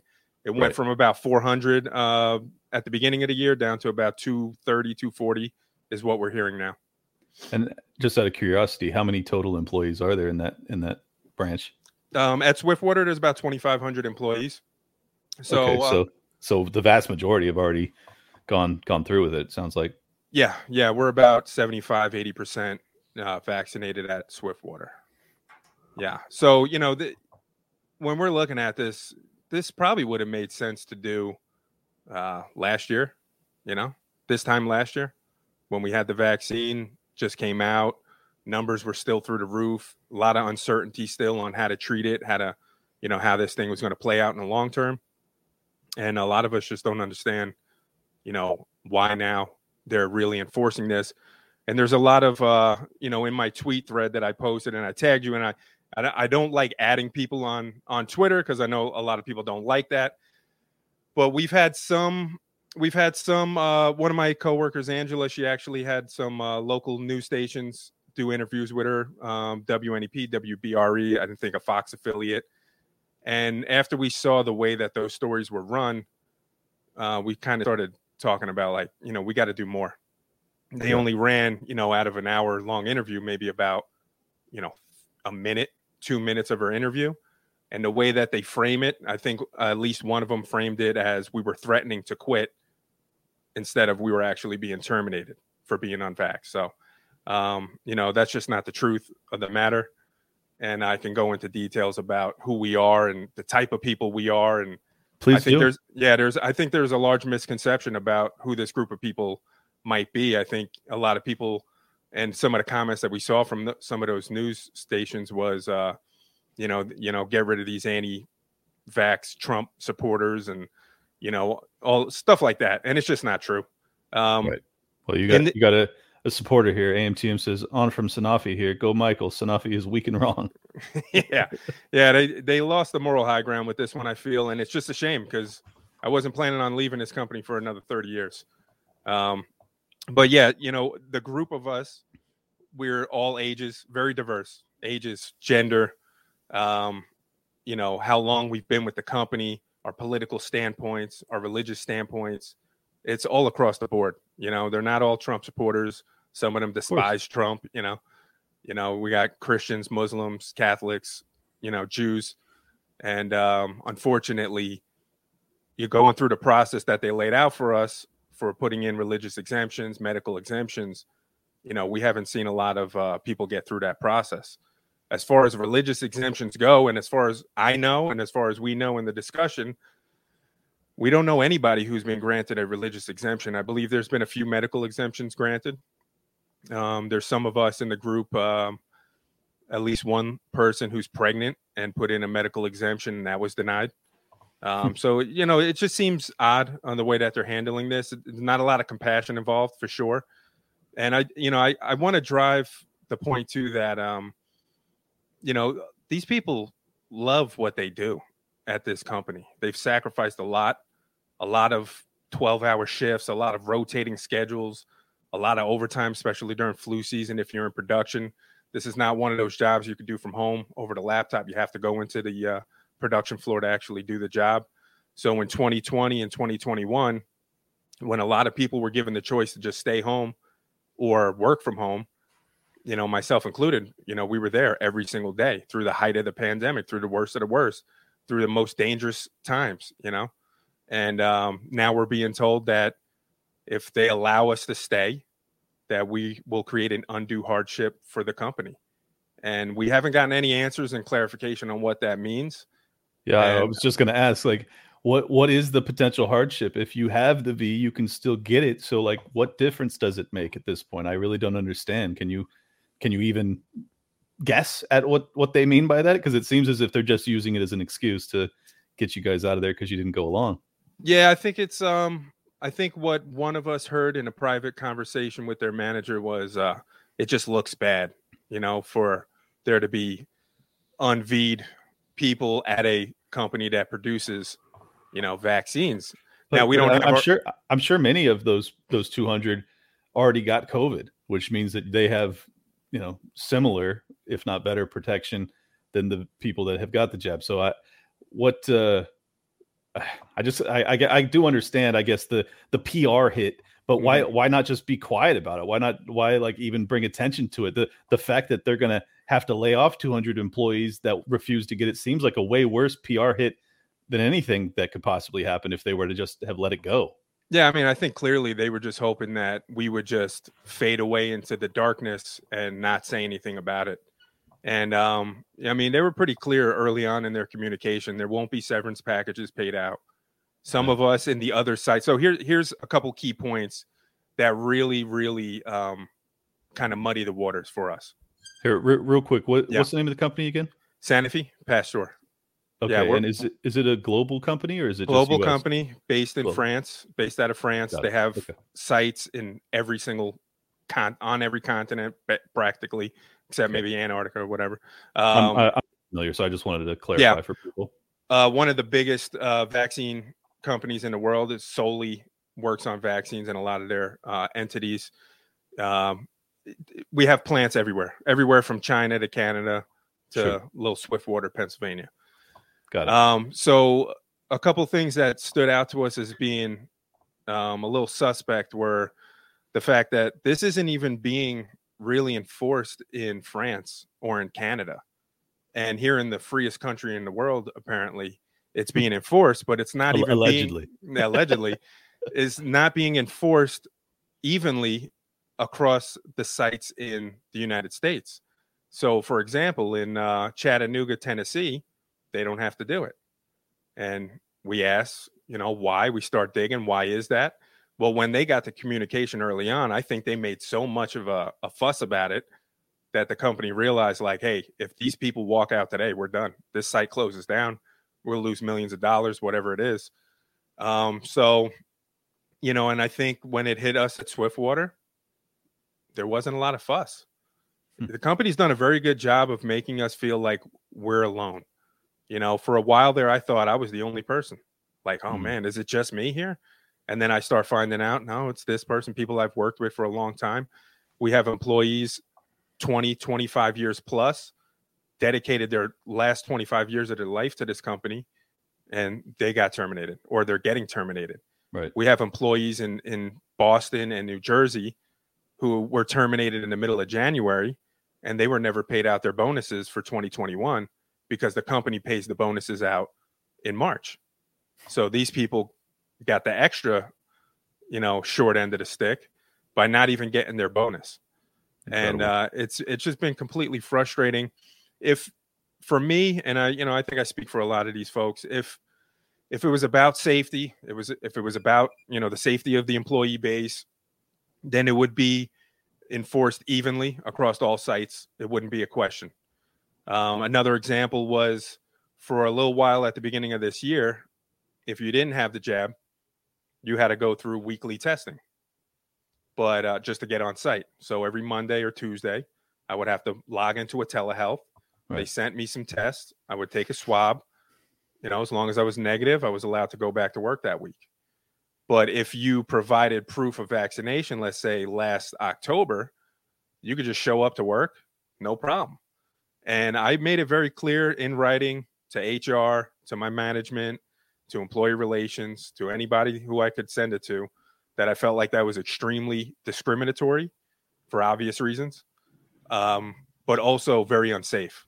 Because if we're really doing this for the safety of our coworkers, well, then how come this person next to me doesn't have to do it?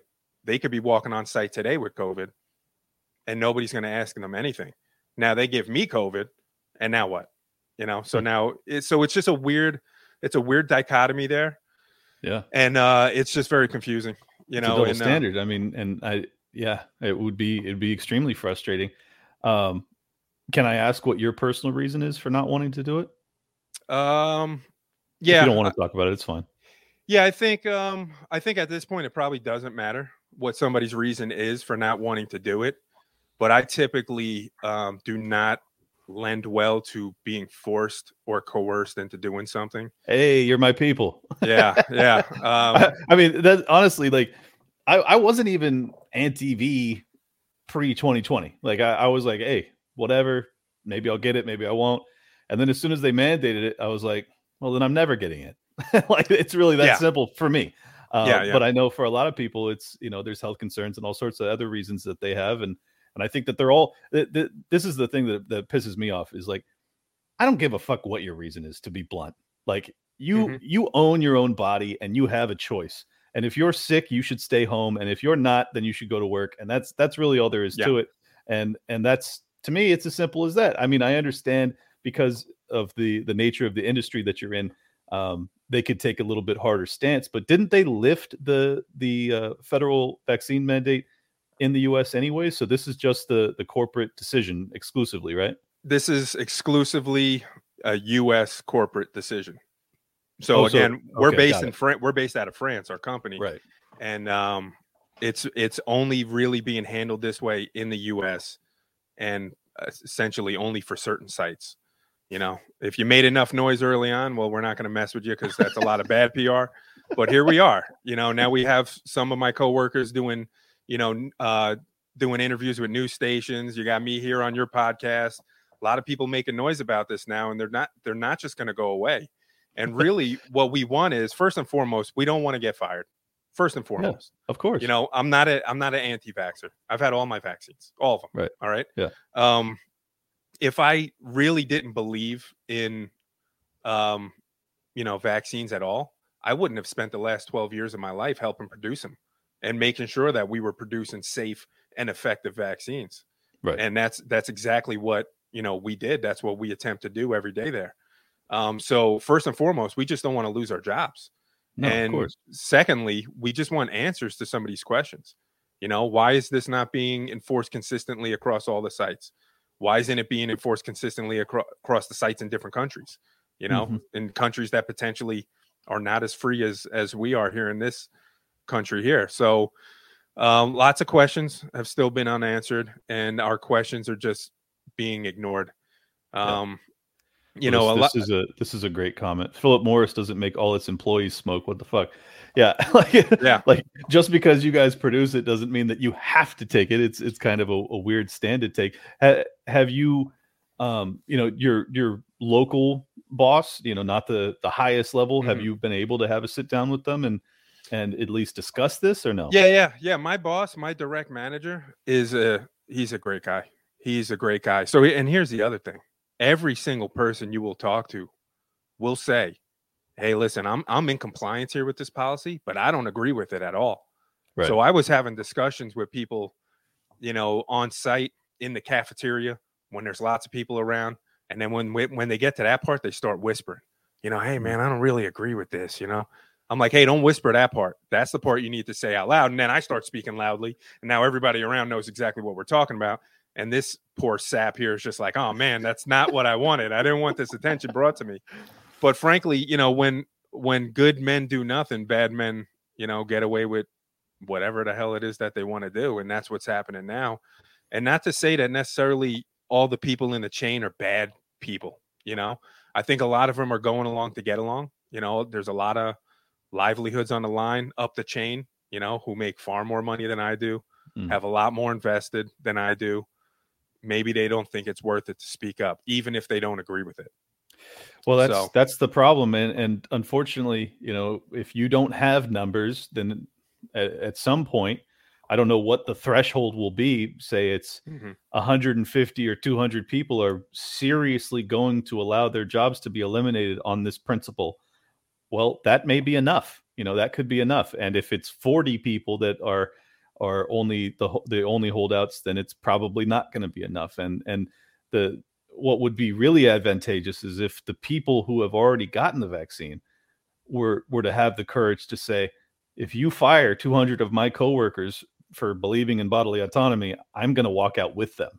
And I know that's a huge ask, and it would be extremely courageous, but that's what we need in this moment. We need to come together. And it's weird because I've never been a big union guy. But it's I got a good story about that. Workers of the world must unite. You know what I mean?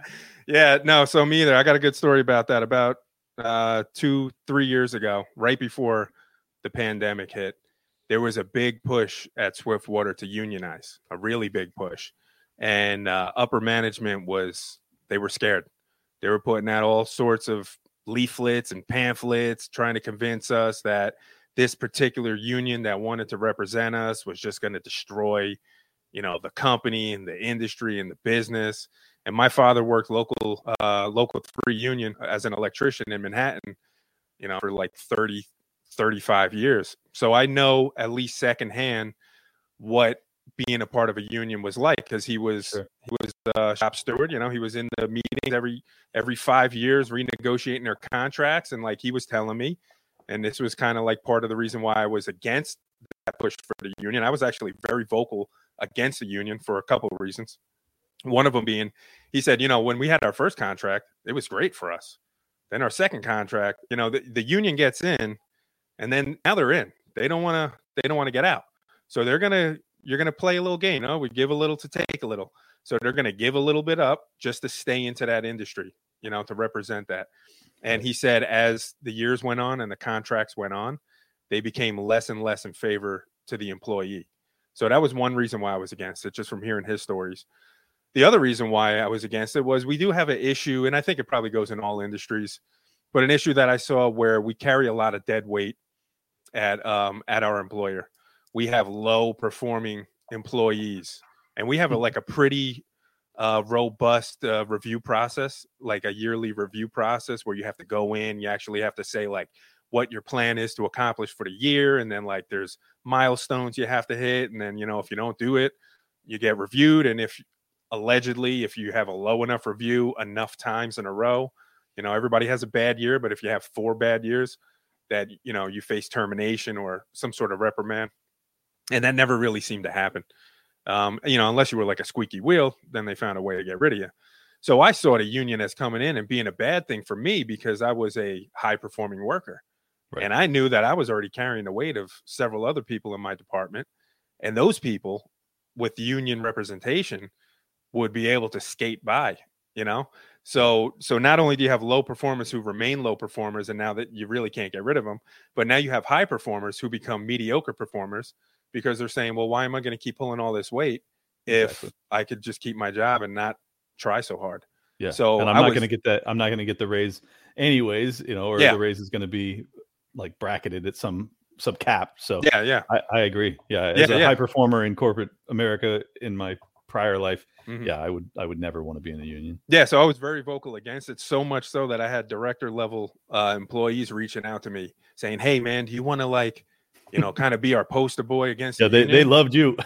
I said, hey buddy, no, that's not me. I'm like, first of all, I'm really sad that you just sent me this email to ask me this. I'm like, but it would be extremely stupid for me or for any of my coworkers to do that for you, because just because I don't think it's a good idea doesn't mean the rest of my coworkers doesn't think it's a good idea. And then let's say I did what I did and I was so against it, and then it turned out to be a bad thing. Now hindsight is 2020 here. It's 2022 now.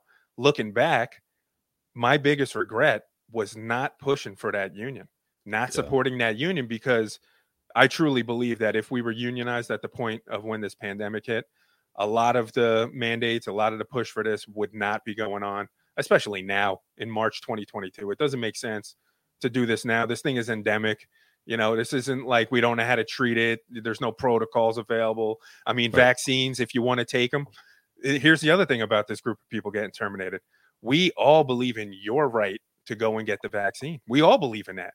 And every single person who comes up to us and says, yeah, I had to get it, they all feel like they need to justify to me why they decided to go get it. And I have to stop them. Well, you know, my dad's 80 years old and I'm taking care. I'm like, hey, you don't have to explain anything to me. You don't have to justify anything to me. You do what's right for you. I'll do what's right for me. Sure. My umbrella doesn't keep you dry. So it doesn't really matter, you know, what you do. You know, if I like you, you're my friend, you're my coworker, I'm going to treat you exactly the same as I always have. I never put that in between me and anybody. So it's just like, that's what this group of people, this 200 plus people, are people who really do believe in the freedom of choice and, you know, the choice to put something in your body that, listen, 10, 20 years down the line, we don't even know. We don't know what's going to happen. Hopefully nothing happens. You know, about half my family is vaccinated. Half of them aren't. So like, I got a dog in that fight. I don't want to see any of my family get hurt, you know? So I don't know anybody that wants there to be a bunch of, you know, people dropping dead. Like everyone's hoping for the best here. But I think this is the thing that pisses me off the most is like the people like you and I, you know, the ones that actually believe in bodily autonomy are the ones that don't want to force a decision on anybody else. Like we're just saying, hey, I want to be able to make my own decision, and I want you to be able to make yours too. And like that's kind of the live and let live kind of the idealistic liberalism that I would have expected from the vast majority of Americans. And unfortunately, we're now kind of acting in a dictatorial fashion with people, where your bodily autonomy rights are no longer valid, and it's all about the collective risk assessment, and the individual is thrown under the the tire tracks, and it's just very disappointing. It's nothing I ever expected to see in my lifetime, to be honest. No, I mean, when this whole thing started, I never thought that I would be in this position here. And early on in 2020, probably end of January, February 2020, I got really, really sick. Now, this is when I think Trump was saying, like, it's not even coming here. What are you talking? I think Fauci was even saying, it's not even coming here. It's nothing to worry about. Go to Chinatown. You got Schumer in Chinatown. You got Nancy Pelosi. It's like, it's not even coming here. It'll be gone. It'll be a miracle. One person will get it and it'll be over. I got really, really sick. It probably felt like if I had to compare it to something, I would compare it to like the worst flu I ever had. I had mono when I was 16 twice. Don't ask me why I went back and made out with that girl again. But having mono was probably the sickest I've ever been in my life. And this felt a lot like that. I was 103 fever for 3 days straight.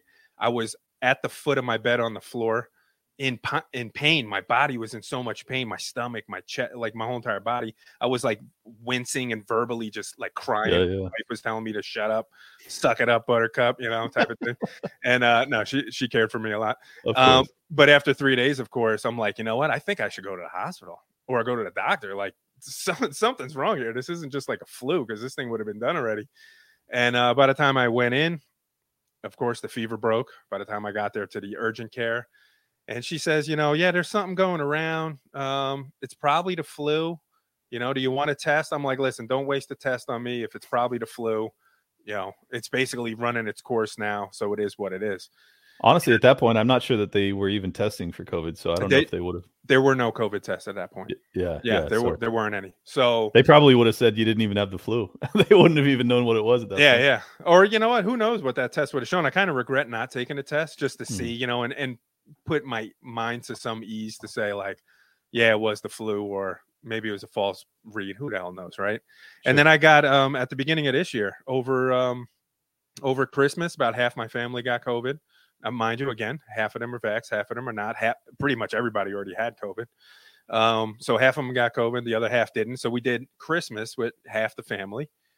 Some people outside the window, like, hey, my gift is in the blue bag, and it was sad, man. It was really, really sad. And then everybody felt better. And then we all got together for New Year's Eve. And then the rest of us, myself, my wife, everybody else, wind up getting COVID. Yeah, over New Year's Eve. And that was interesting. That was probably, it wasn't the same thing I felt in 2020. I felt a lot of head congestion, like really extremely painful headache. And well, you probably got the different variant, right? Oh yeah.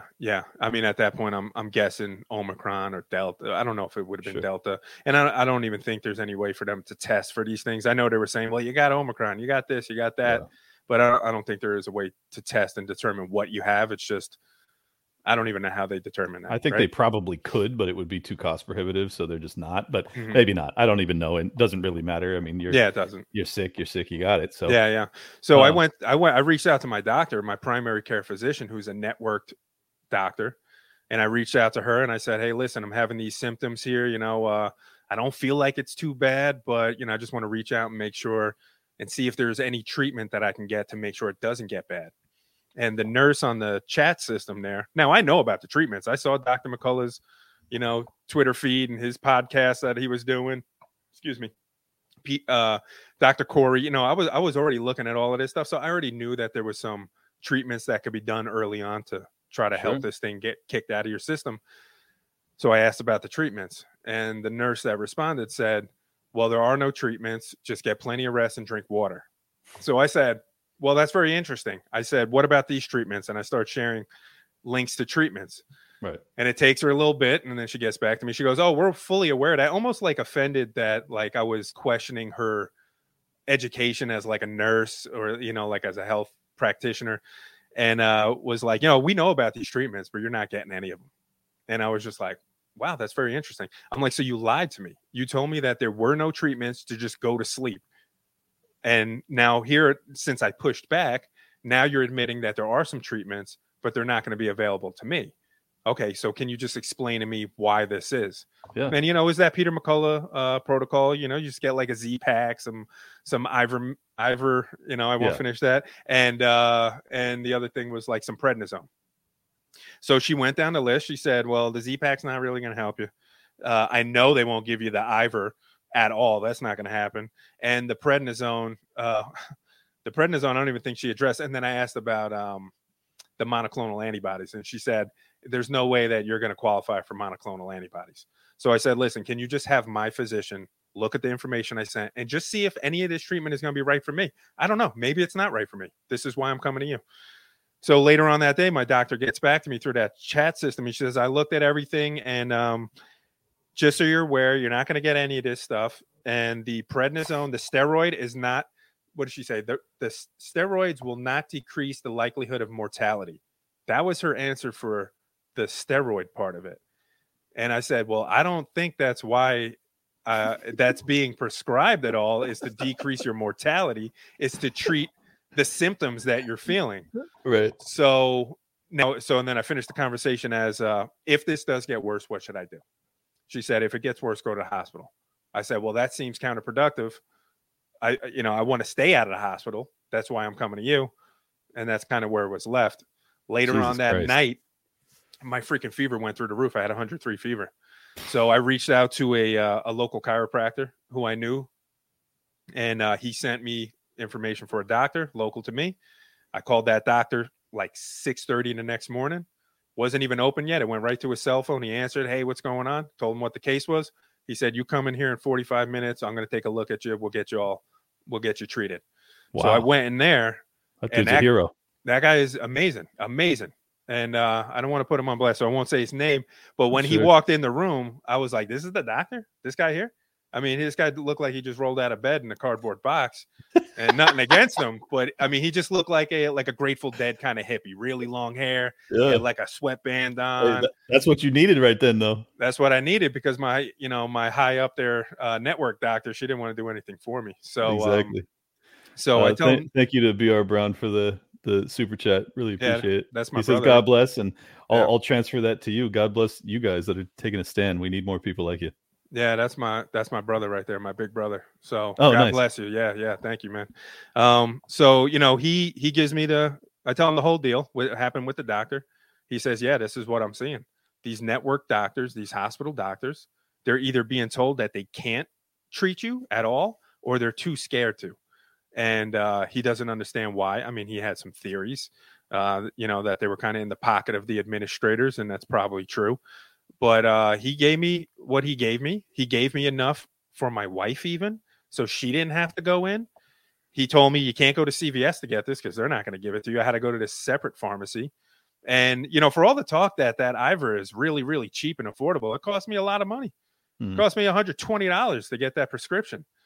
But I'll tell you what, we started taking it, and the next day I started feeling better. Now, I don't know. Was it the prednisone? Was it the Z-Pack? Was it that? Would I have gotten better anyway? I don't know. And I even questioned him about that. And he said, well, listen, here's the thing. You came in, you had symptoms. I gave you some treatment. Now you're feeling better. He's like, that's the end of the story. He's like, as long as you're feeling better, you could stop taking it. You don't have to keep taking it. If it comes back, start taking it again. And that was it. That was the end of the story. I wound up losing my smell, which was really, really weird. I lost that for about 6 days. And, that's the story. So I filed a complaint with my network doctor. They kicked me out of the network. No shit. Yeah. Well, I think this is actually the biggest scandal of the past 2 years is the early treatment protocols that they didn't allow people to use. It's criminal. I don't understand how that was allowed. I don't understand really why it was pushed. I have my own thesis as to why. And unfortunately, I think my thesis involves, not necessarily the company you work for, but the industry you work for. And I'm curious if you'd like to talk about that, if you have any thesis that goes along those lines. It does seem to me that they wanted the V to be the only solution to what ailed us in the past 2 years, and I don't understand for the life of me how they could possibly sacrifice that many people by refusing them early treatment that many doctors knew about and many were willfully not prescribing. What do you think about that, or do you want to talk about it? I don't want to get you in trouble. No, listen, I'm already getting fired. What are they going to do? Fire me harder? I mean, fire me twice. They might fire me sooner. They might fire me sooner. But I won't even delve into any kind of quote unquote conspiracy theories. I think let's compare it to some other things that we know about. So flu. When you get the flu, there's plenty of treatment available to you. Plenty of treatment. All right. There's a long list of things that you can do.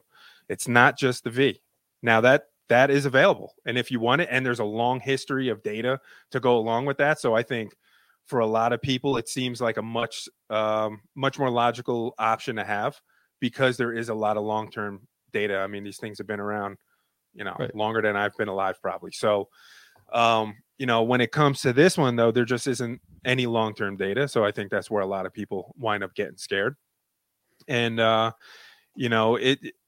think all roads lead to one solution there. And when all roads lead to one solution, it's always a little suspect. There's usually, they say follow the money. If you follow the change of hands that the money goes through, you start finding out that there's a lot of profit to be made. I mean, the government, the Department of Defense, they have given these companies like mine and other companies billions and billions of dollars just for this one. But they've given them billions and billions of dollars for all the other things too. Yellow fever, meningitis, flu, all of these things. And in a lot of these cases, if not most, or even I would go to say almost all of these cases, it's a good thing. It's a good thing. You want your government to stream money into projects that are worthwhile, right? So if the government's going to give $100 million to a company to say, hey, build this new facility that's going to be safer, it's going to be more efficient, so that way you can produce these things and they're going to be more effective and it could be available to more people. And especially if it's proven that these things that they work and they're effective, then that's not a bad thing to me. That's a good thing. Now, I'm a fan of small government, but if any government exists, that's what they do. They represent us on a global scale for somewhat, and they, protect us from foreign threats.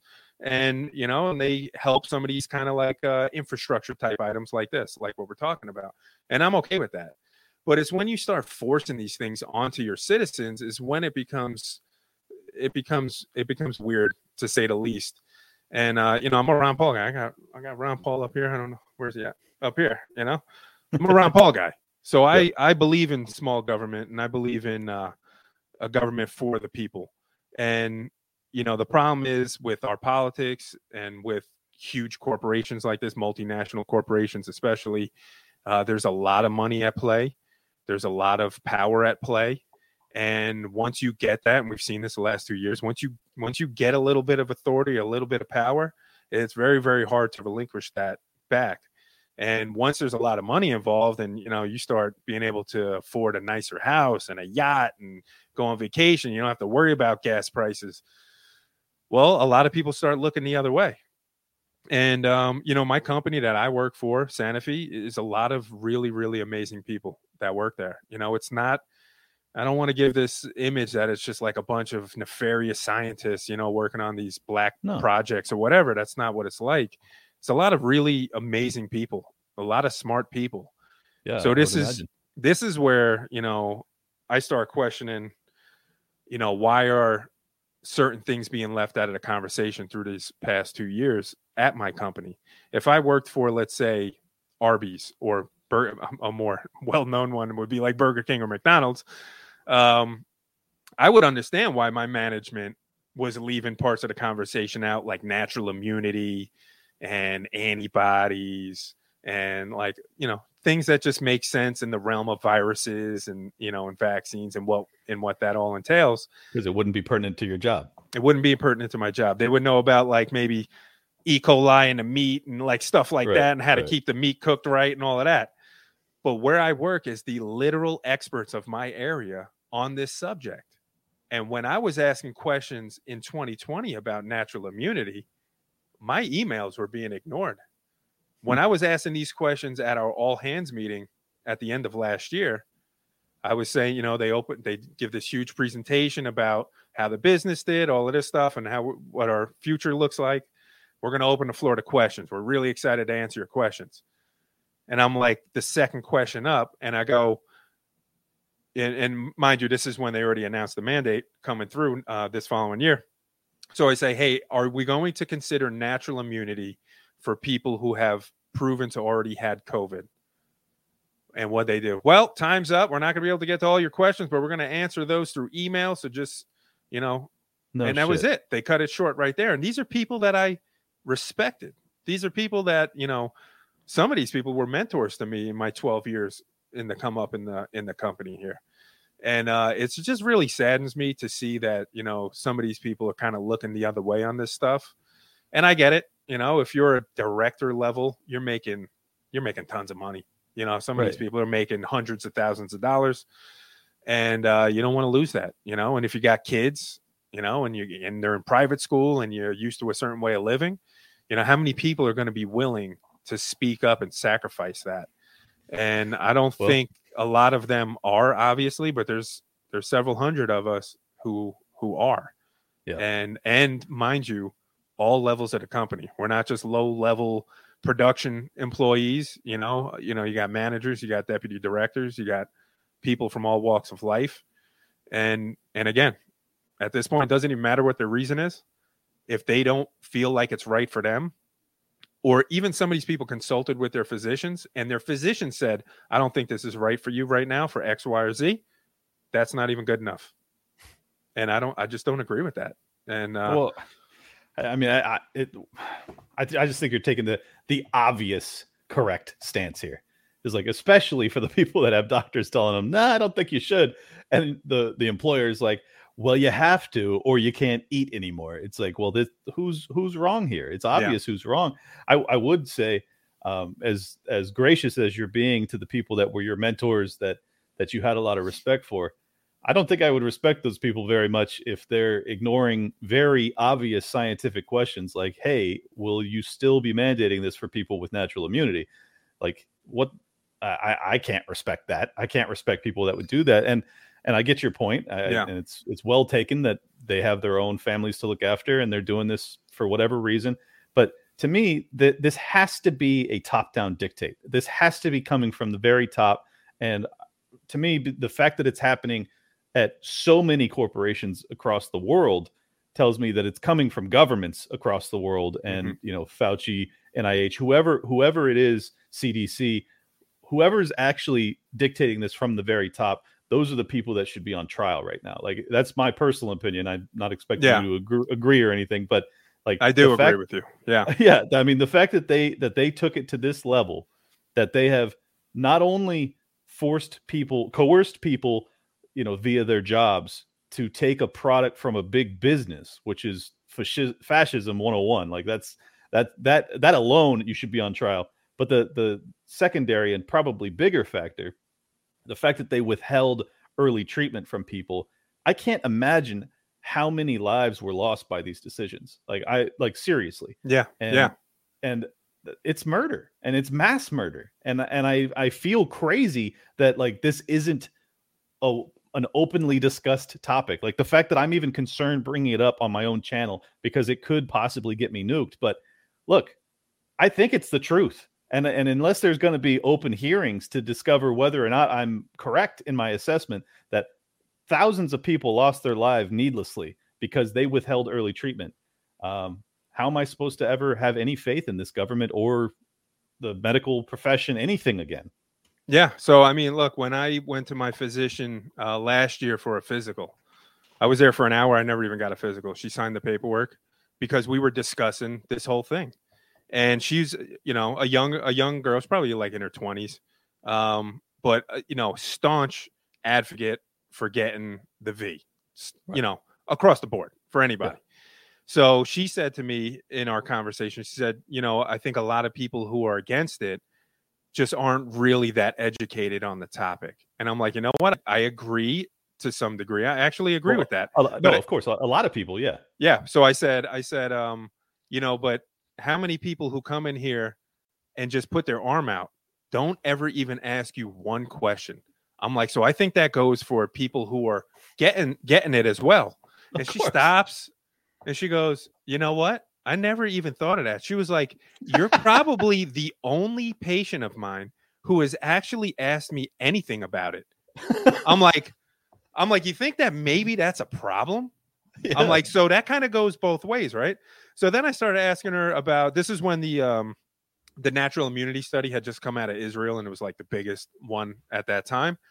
And I said, what do you think about this study? These natural immunity studies that are coming out. And, specifically this one out of Israel. And she goes, I've never heard of it. I said, so you're out here advocating for this thing 100% across the board for everybody, and you only got, let's say, half of the information.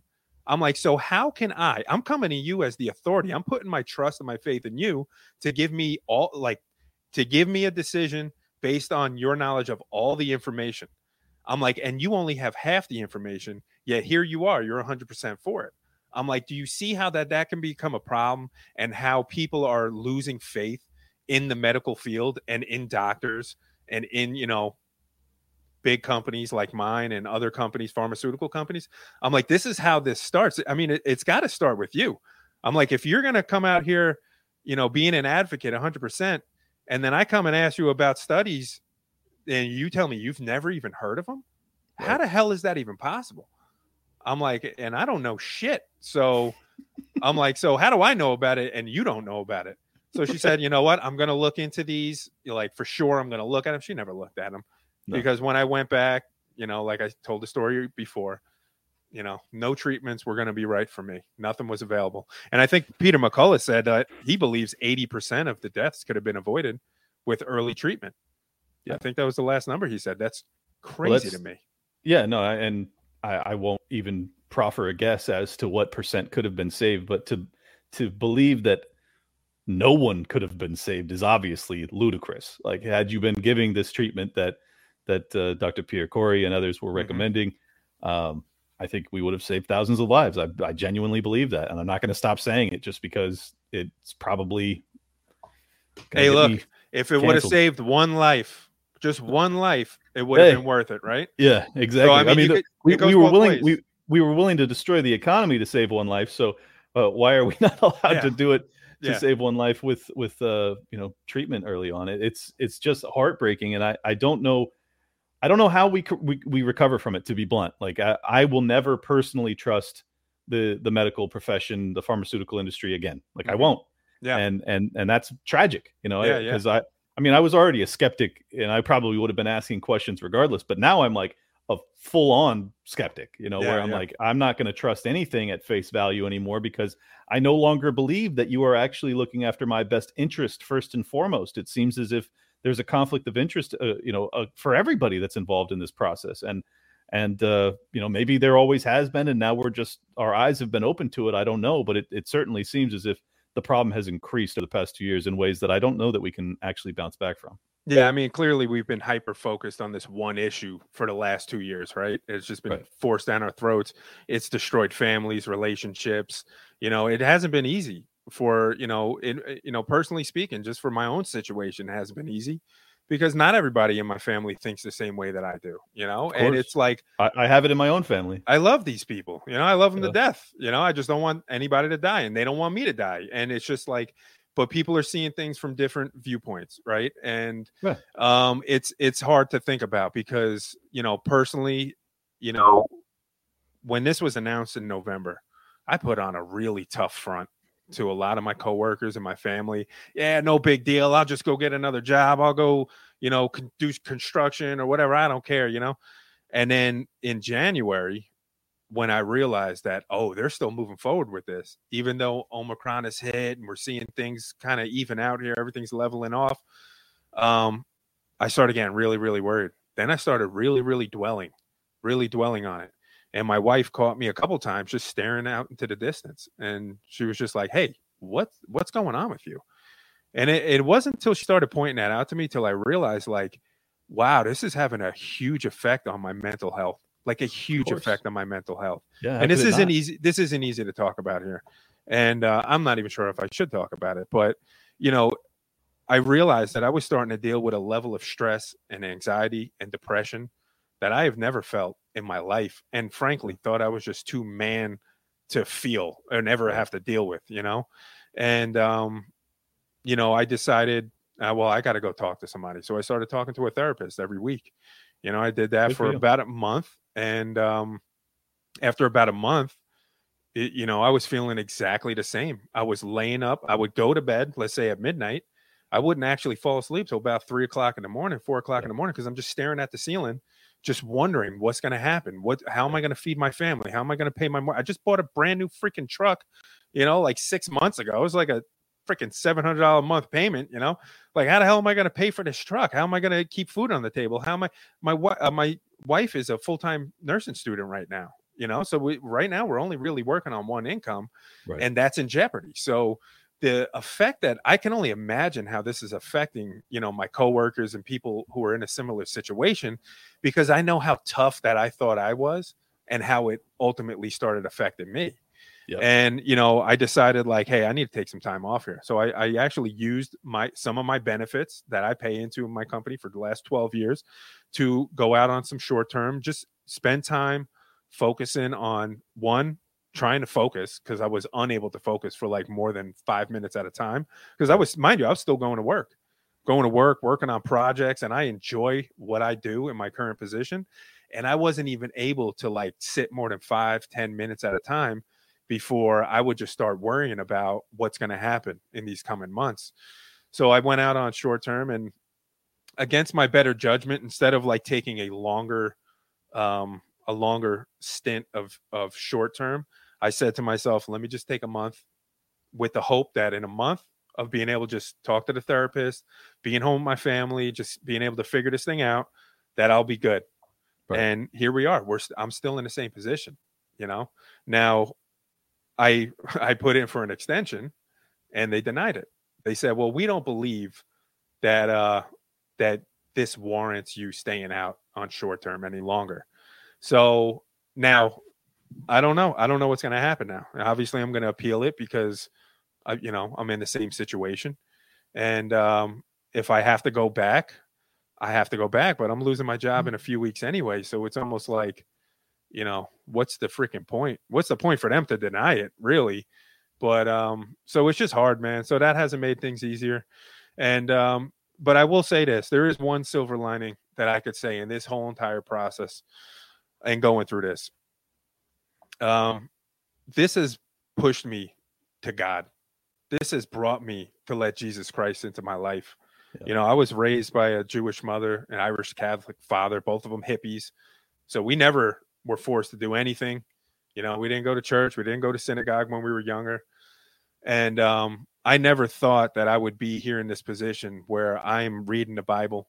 I'm praying on a daily basis multiple times. I'm having conversations with people like my older brother, who's got his own long history of dark days and then getting out of them with the help of God and Jesus Christ. So if there is one silver lining in this whole thing, this thing has pushed me to realize that I couldn't get out of this on my own. After a few weeks of doing therapy and being on short term and realizing like, oh, I'm still in some really, really dark times here. How the hell am I going to lift myself out of this? And I just had an epiphany one night. My older brother, who donated, got married in February, you know, and through that process, that was actually, I do video editing. So I edited his wedding video. So I had to listen to his speech over and over again. I had to listen to my speech that I gave over and over again with the music, you know, like the perfect music in the background. And I'm literally editing this video for hours, just crying, just weeping, you know, and it hit me. I said, my brother was dealing with some of the darkest shit that he has ever dealt with, you know, in and out of prison, dealing with addictions. We got in a really bad car accident in 2004, and he he had to relearn how to walk. I mean, this is a story for another time, but I saw him 12 years. He was battling these demons, these addictions and all of this, and he got out of it.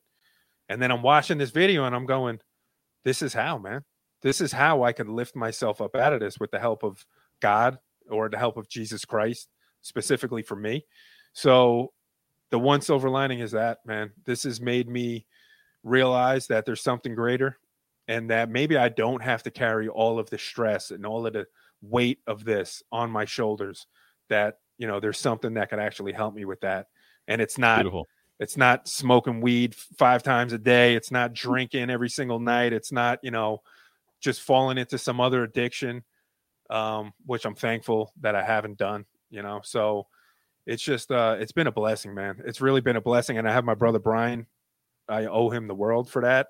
I went to church for the first time in my adult life with him a week ago. And it was an amazing experience. I mean, church is not for everybody. And I think I went to Catholic church a couple times when I was a kid, and that was weird, but I was also a kid, so I didn't understand.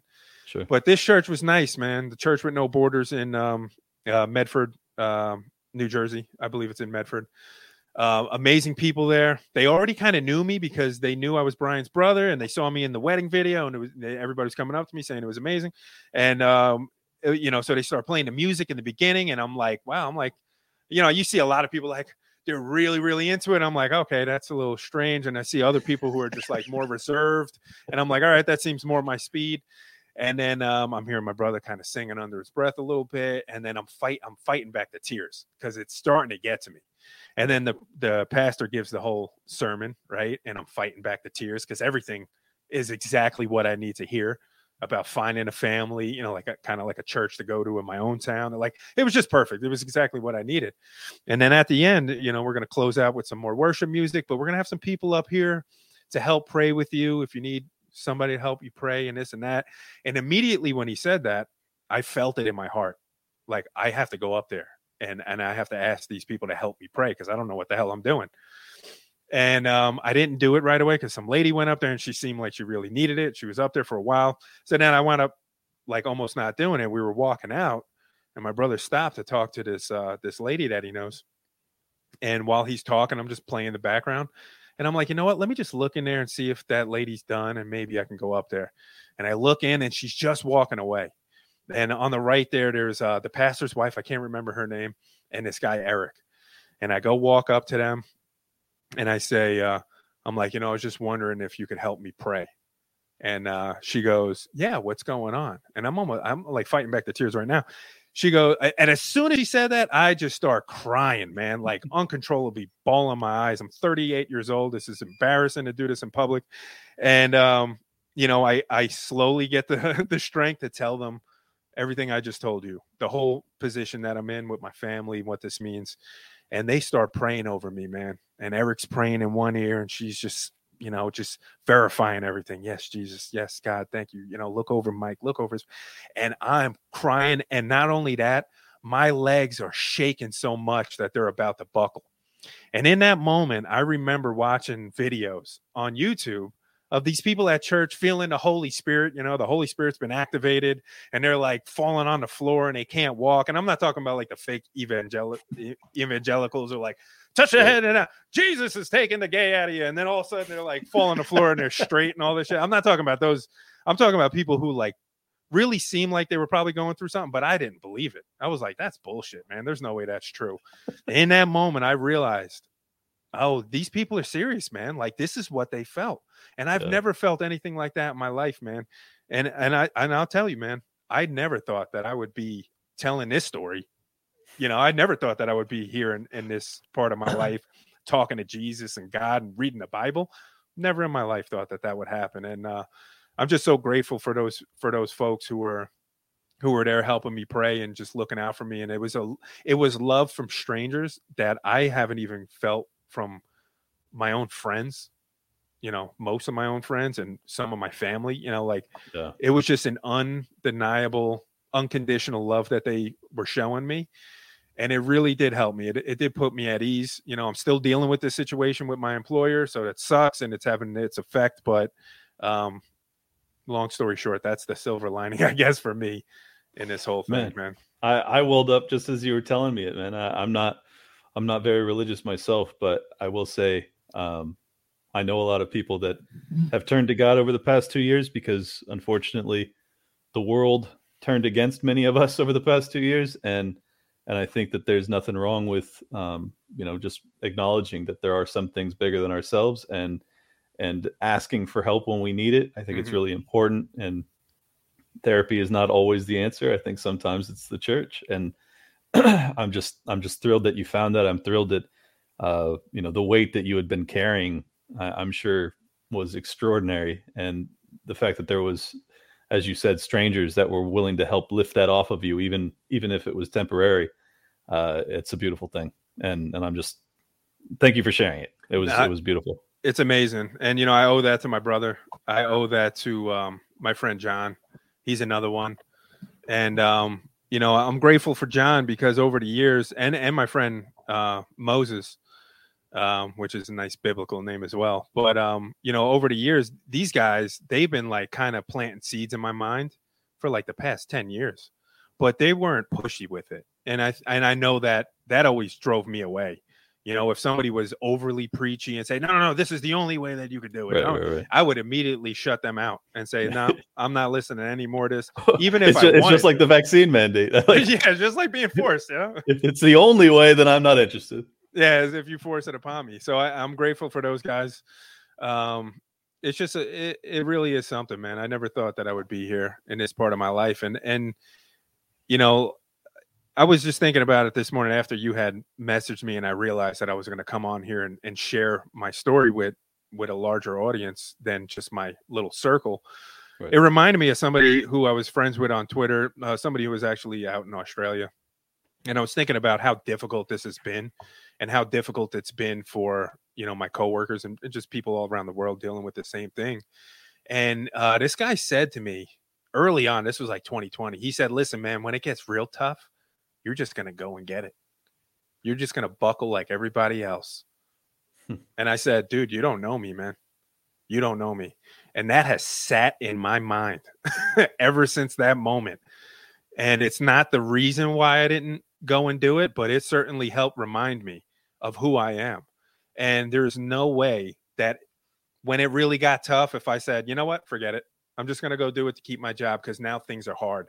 Now I don't know where I'm going to get my money to pay my mortgage. And, now it's really tough. So it's so tough that I could fold on my own principles. I would never be able to look myself in the mirror again.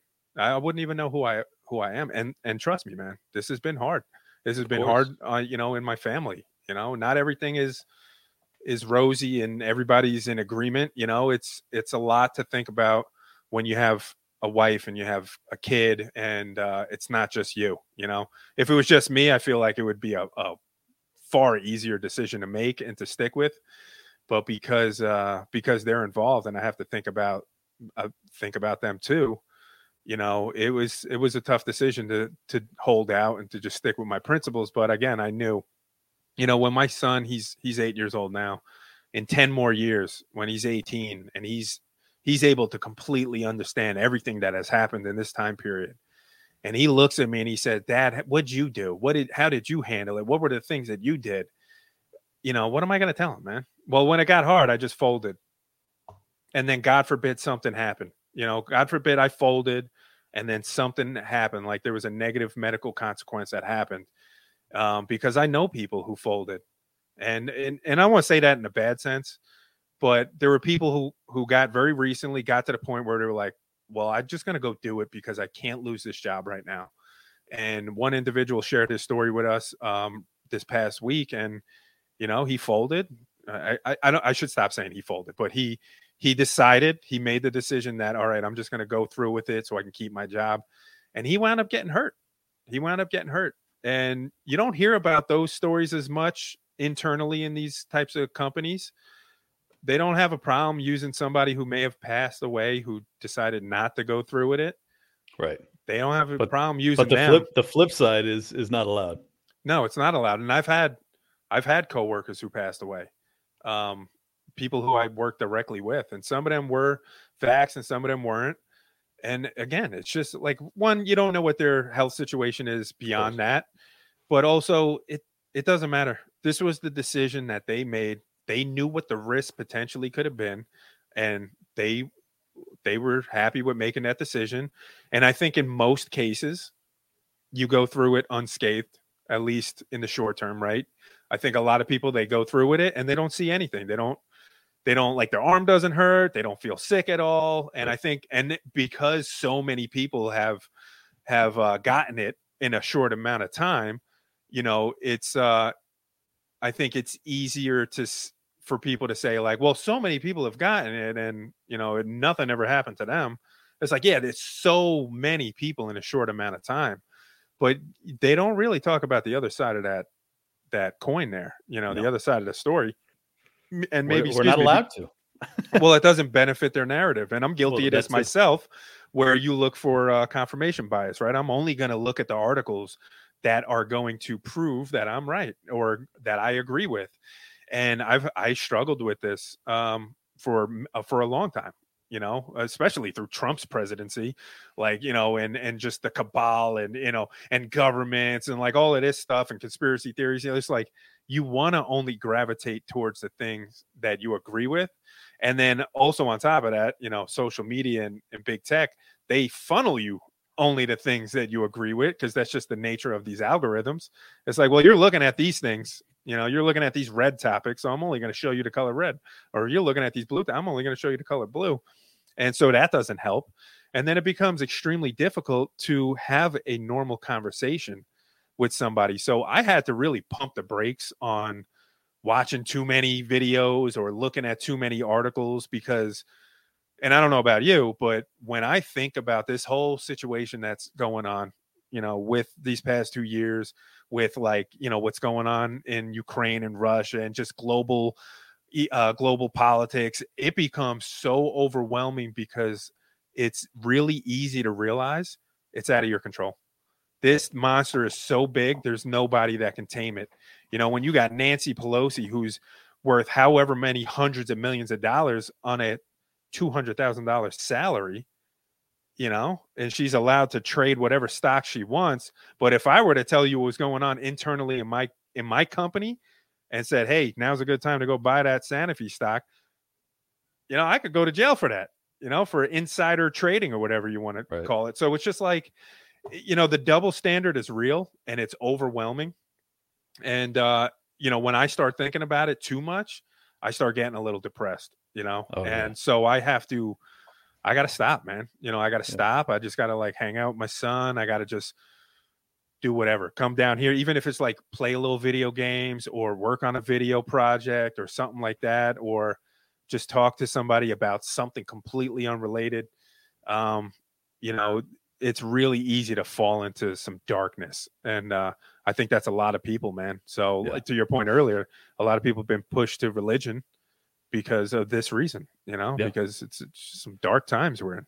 Oh, tremendously dark. It's largely the focus of my show. So, I am deep in it. And, for me, it's a meditation practice that keeps me, capable of kind of disconnecting and separating from my mind for a while so that I can let this stuff kind of play out. But believe me when I tell you, you are speaking for thousands of people that are listening to this right now that have faced the same quandary, where they have to decide whether they stick with their principles or they cave and they go along with what has to be done to look after their family or whatever justification they have for it.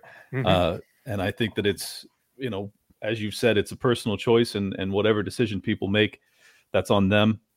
But I am very grateful for your story, because first and foremost, because you held strong to it and you're riding this thing to the end, and hopefully you get a last minute pardon from the warden, so to speak. But it's just, whatever decision you were to make, even if at the last minute you were to decide to go out and get it, just sharing your story and letting people know that they aren't alone in this. I'm sure you felt alone, during the period when you were trying to decide what you were going to do, especially as you said, they tried to isolate you, and your employer kind of made you feel as if, well, you're like the last holdout. You're the only cuckoo guy that won't get it. I think that's been a huge focus of my show for the past 2 years, or especially the past 6 months since the mandates got rolled out, is to let people know they aren't alone. There's hundreds of thousands, millions of us that are holdouts that are trying to to maintain our principles, decide what's best for our families, and if we realize how many of us were out there, I think we probably could have stood up and stopped this thing. So I'm again, thank you for sharing the story. It was beautiful. Yeah. Thank you for having me on. I really appreciate it. I think not a lot of people are willing to help tell these stories, because like you said, I mean, your channels could get nuked if somebody says the wrong thing. So you start talking in abbreviations and code words, and I might not be that good at it. So I apologize if I get you nuked. It's all good. But, like at this point, for a long time, I was quiet about it, through the beginning part of this year for a couple of reasons, like one, it was super depressing to think about. Also, like I didn't want to lose my job in January because I spoke out about it. Yeah. But when I saw my coworker Angela, start hitting the news channels, I went, man, that's bravery. And I should have been that brave to begin with. And so, that's why I'm here.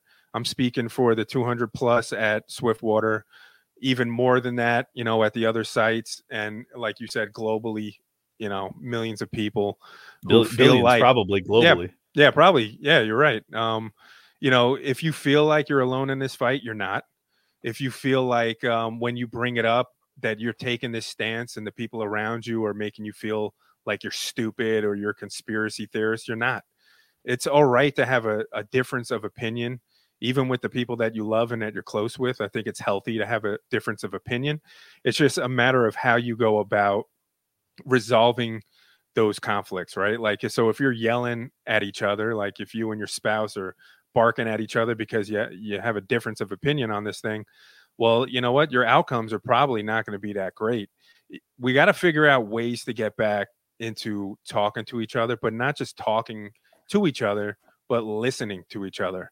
And, again, for a long time, I had trouble with this because I was just so like single track or, I had a single track mind where it was just like, no, this is the right way. And whatever you say, like, you don't know what the hell you're talking about, And you know what, maybe there's some times where I still, I'm flawed with that, but I really have been trying to make an effort, especially with the people that I love, to be understanding and to be open-minded, but also to convey, like when I feel like, okay, I'm taking this stance for a reason and I have these principles for a reason, to try to be able to convey that in a way that hopefully they can understand without this conversation getting blown out of proportion and people getting heated. And it's not easy. I mean, these last 2 years have done a number on people, and in longer than that, but specifically these last 2 years, for me, it's been like since 9/11. But, for the last 2 years, a lot of people, were just like, just we're looking the other way on a lot of stuff, and these conversations weren't happening. And, it's just done a number on people where they felt like, now I got my information and it's the right information, and whatever your information is, you must be getting that from some YouTuber or whatever, like some faulty source. I get mine from Brian Stelter. Those are reliable sources, it's like, oh, okay. Like if that's where you're getting your information from, I'm not sure there is a conversation to be had with you. Yeah. But we do have to get back into having conversations, because I do know one thing, and this goes for everything across the board. If we remove the ability to have conversation, the only thing you have left is physical action and violence. If we're not able to discuss things and come to some sort of agreements peacefully, then people are going to feel like the only option they have is to force it on somebody. And unfortunately, that's kind of where we're at. Our governments and our companies and our families have been really made to feel like they have the authority to force something on you when they don't. And they've removed the ability to have the conversation. So when people were getting their YouTube channels nuked in 2020 for saying things that are perfectly okay to say now, those people don't get their YouTube channels back. They don't get their followings back. They're forced to go to other outlets, and some of them just disappear altogether because that's all they had. All I knew was YouTube, and now I don't have a following anywhere else. So, I feel for those people especially. So the main thing, people out there, is one, you're not alone, but also prepare yourself to listen, and to listen to some things that you don't agree with. And then, like, instead of just reacting, especially with emotion, try to process maybe where that person's coming from, and maybe ask some questions. So instead of just saying, no, you're wrong, and you're wrong because of this, maybe you ask, well, how'd you come to that conclusion? Like, where do you place that in the bigger picture, and like really try to dig deep and try to understand how somebody came to a conclusion, because you don't know how they got there. And there may be some legitimacy there. I mean, I know just with me and my wife, we've had tons of conversations about this, and there's been plenty of times where I thought I was just 100% right about something, and then she'll start sending me stuff and I go, yeah, didn't see that stuff. So you know what, maybe I wasn't exactly right. And then there's some stuff that I know I'm right on, and there's no way you're going to tell me that I'm wrong, but this is where we're at. And I think the only way out of it is really through love and compassion, and just like being able to talk. If we're not able to have these conversations like we're having now, like I don't know you personally, this is the first time we're ever speaking.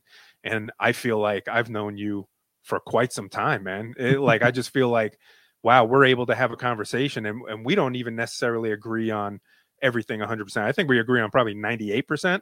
Right. But, like where we place maybe people's intentions, maybe we don't fully agree on some of that stuff, specifically with my company. But I'm more of an anarchist. You're more of a minarchist. That's okay.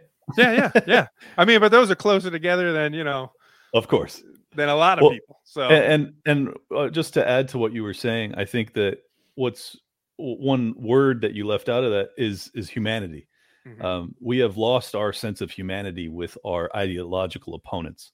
And it's tough because oftentimes, when people are forcing something on you, the knee-jerk reaction is to say, well, you're not treating me with respect, and you have lost sight of my humanity. Mm-hmm. So I'm going to lose sight of yours. And I'm just going to look at you as my enemy. And I struggle with this every single day. I really, really struggle with it, because ultimately people are treating me like a second-class citizen, and some of them are cheering it on, wishing death upon me because I won't go along with their program. And it's like, well, that takes some God level mercy and forgiveness to just be like, okay, well, sure, you've said all of this stuff for the past 2 years, and you've treated me as if I'm a slave, at least you've talked like I am one. And now you're my enemy. And I don't want to live like that. I don't want to.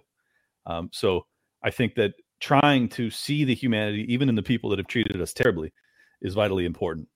If we ever expect to come together as a people and feel as if there is a community of man once again, we're going to have to get through this period and try and turn the other cheek. And I think that, even though I'm doing it without, a traditional church, I'm still using those lessons for sure. And anyways, I just want to thank you again for sharing your story. I think, as I've said, it's going to touch a lot of people. Like it was a really powerful way of conveying it. And I think that a lot of people, I hope some people from your work that think that you're a lunatic listen to this.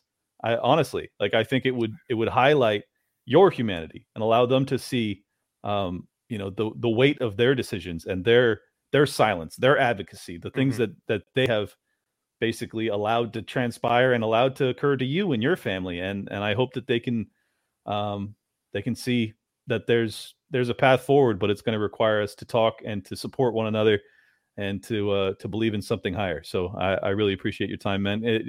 I don't know if you want to tell people where to follow you, but if you'd like to, please feel free. Oh yeah. I would love that. Since I don't know what's going to happen, after next month, I'm not asking for money. I'm not asking for donations. I do video production and video editing. I've been doing that. I've been a creative person my whole life, but I've been focused on that the last 2 years. So people could find me on YouTube at Seymour Mac. I don't use my real name online ever. I never did, because I used to make music and it was always like a pseudonym. But Seymour Mac is actually my grandfather's name. And I named my company after him. So at Seymour Mac on YouTube, or Instagram _Seymour Mac, and on Twitter _Seymour Mac, or to my website, SeymourMac.com. And if anybody does want to support me, hire me. I'm not looking for handouts. I don't want to try to collect unemployment or anything like that. I want to be able to do what I love and provide for my family. For a long time, that meant working for Sanofi. And it just doesn't seem like that's going to be possible in the future. So I am really passionate about video production and editing. So reach out to me if you're interested. If you need anything done, I'll do anything in that realm. So that's kind of where people can find me at. And Clint, I appreciate you so much, man. I hope that in a month when this thing is like kind of runs its course, if you want to have me back on, I can kind of give you an update, and maybe I could speak a little more freely about some of the deeper details. We may take that one to Locals exclusive if we're going to get too too serious. But so everyone listening, please, if you have any video production projects, it's SEYMOURMAC.com, correct? Yes. Okay. Reach out to him, hire this man. People that are living their principles and maintaining their principles in the face of tremendous coercion deserve our love and our support. So I hope that you will get some projects out of this that will hopefully help cushion you as you transition. If it's forced upon you, I'm still holding out hope that they will cave if there's enough people that refuse. But you never know. Let me also say one more thing. It is, in my experience, when you stand on principle and you pursue things with your whole heart and your passion, you will end up in a better place than you could possibly imagine. So I wouldn't be surprised if you end up making more money in not too much time going the entrepreneur route. And I wish that for you. And I think that people like you will make it through hell or high water. So hang in there, man. Yeah. Thank you, man. Appreciate you.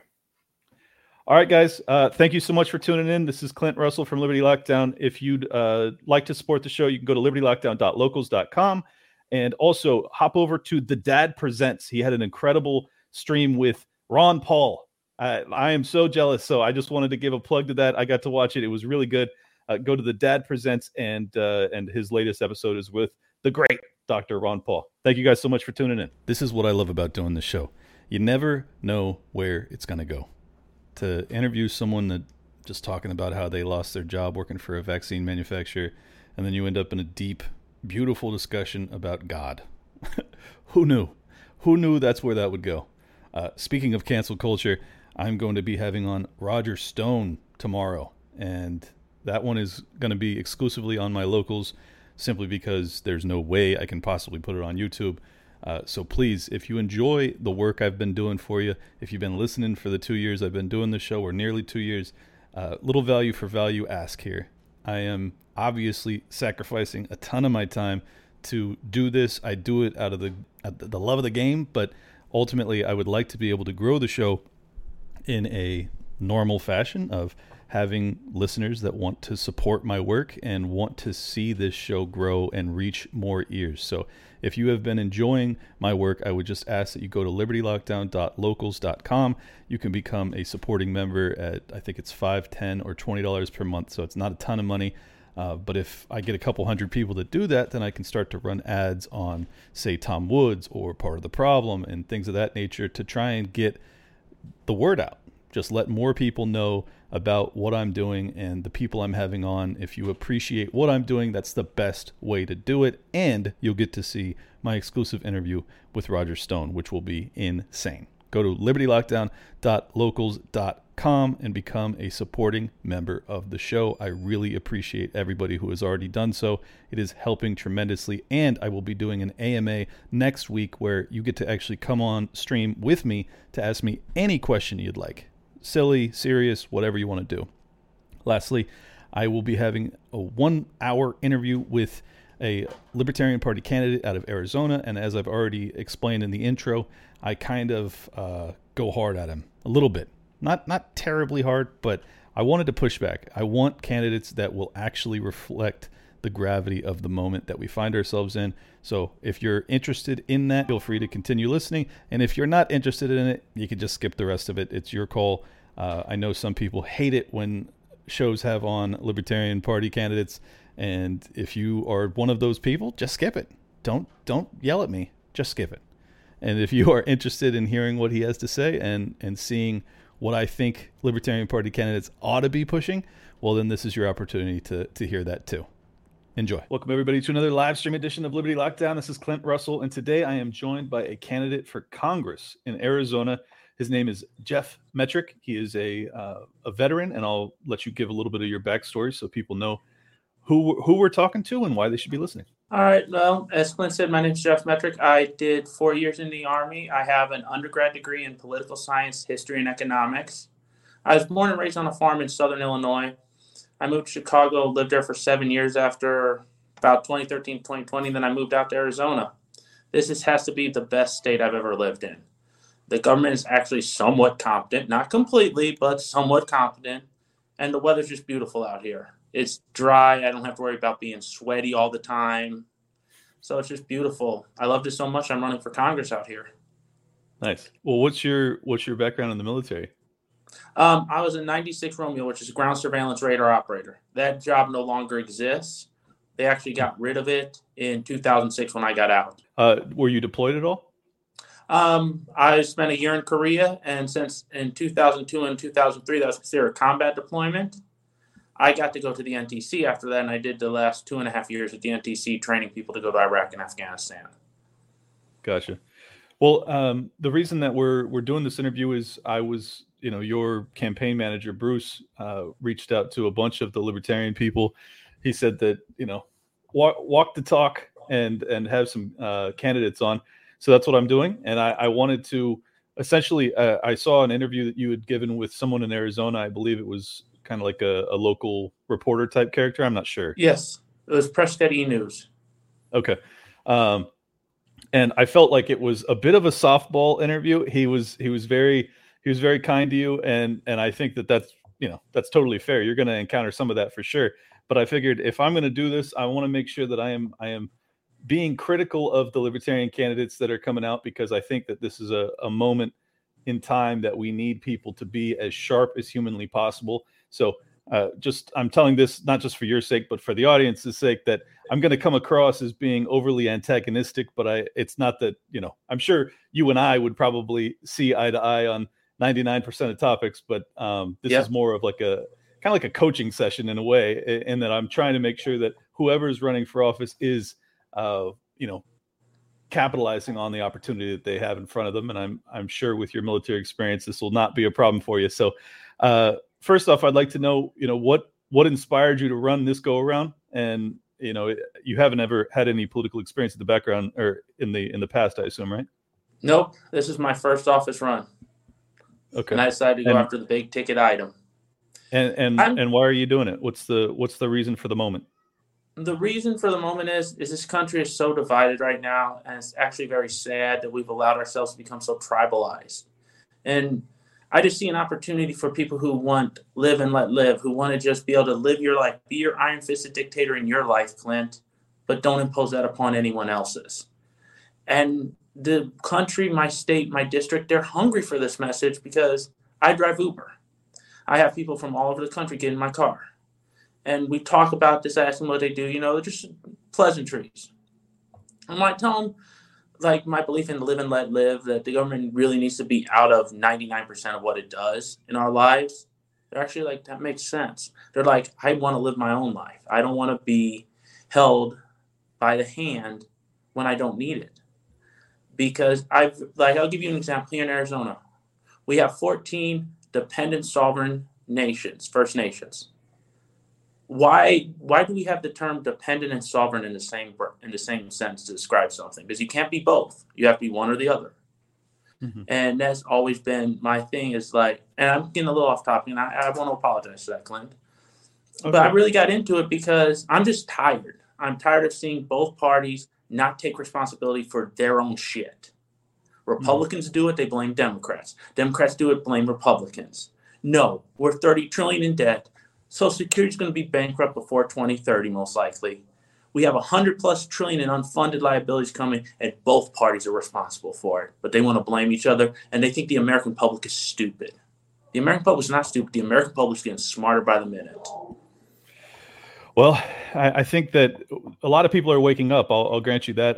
I'm not sure that enough are. I think if enough were, you would probably be having this interview on ABC and not on Liberty Lockdown.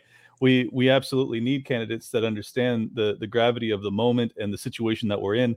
I didn't hear in any of this a mention of lockdowns or the potential for World War III. Given your military experience, I'm surprised that isn't included in your list of reasons for running. I know it's kind of it's a new development, but it looks pretty damn scary. It's a new development, but it's still it still is covered under live and let live. It's like we don't need to be involved in anything.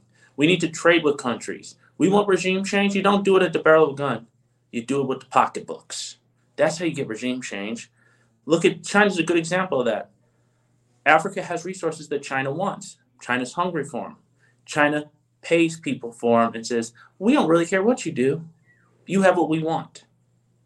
That's why they're doing so well in Africa and getting ahead of us in that respect.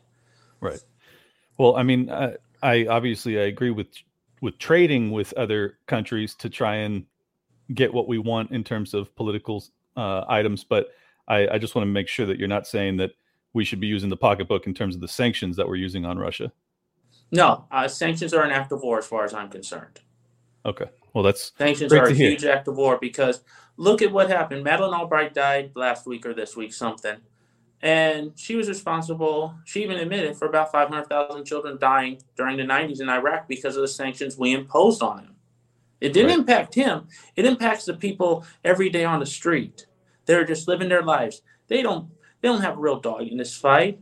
This is just, I'm going to be pretty honest, this is a gigantic pissing match between Russia and the Ukraine. That's all it is. Mm-hmm. And people are getting hurt, killed, and dying every day.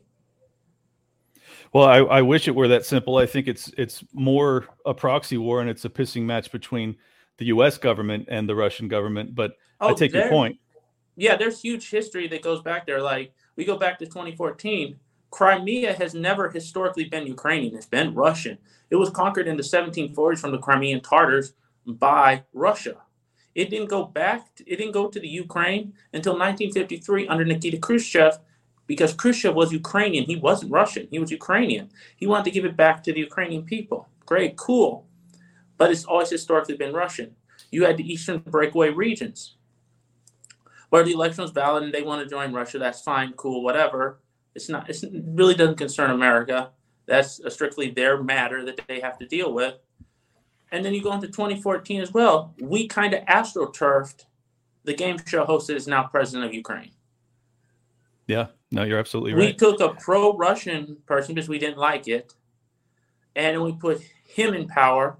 And you go back to the end of the Cold War, we made a deal with Russia because when Germany was about to be reunified, Russia said, we don't want to reunify Germany. That scares us.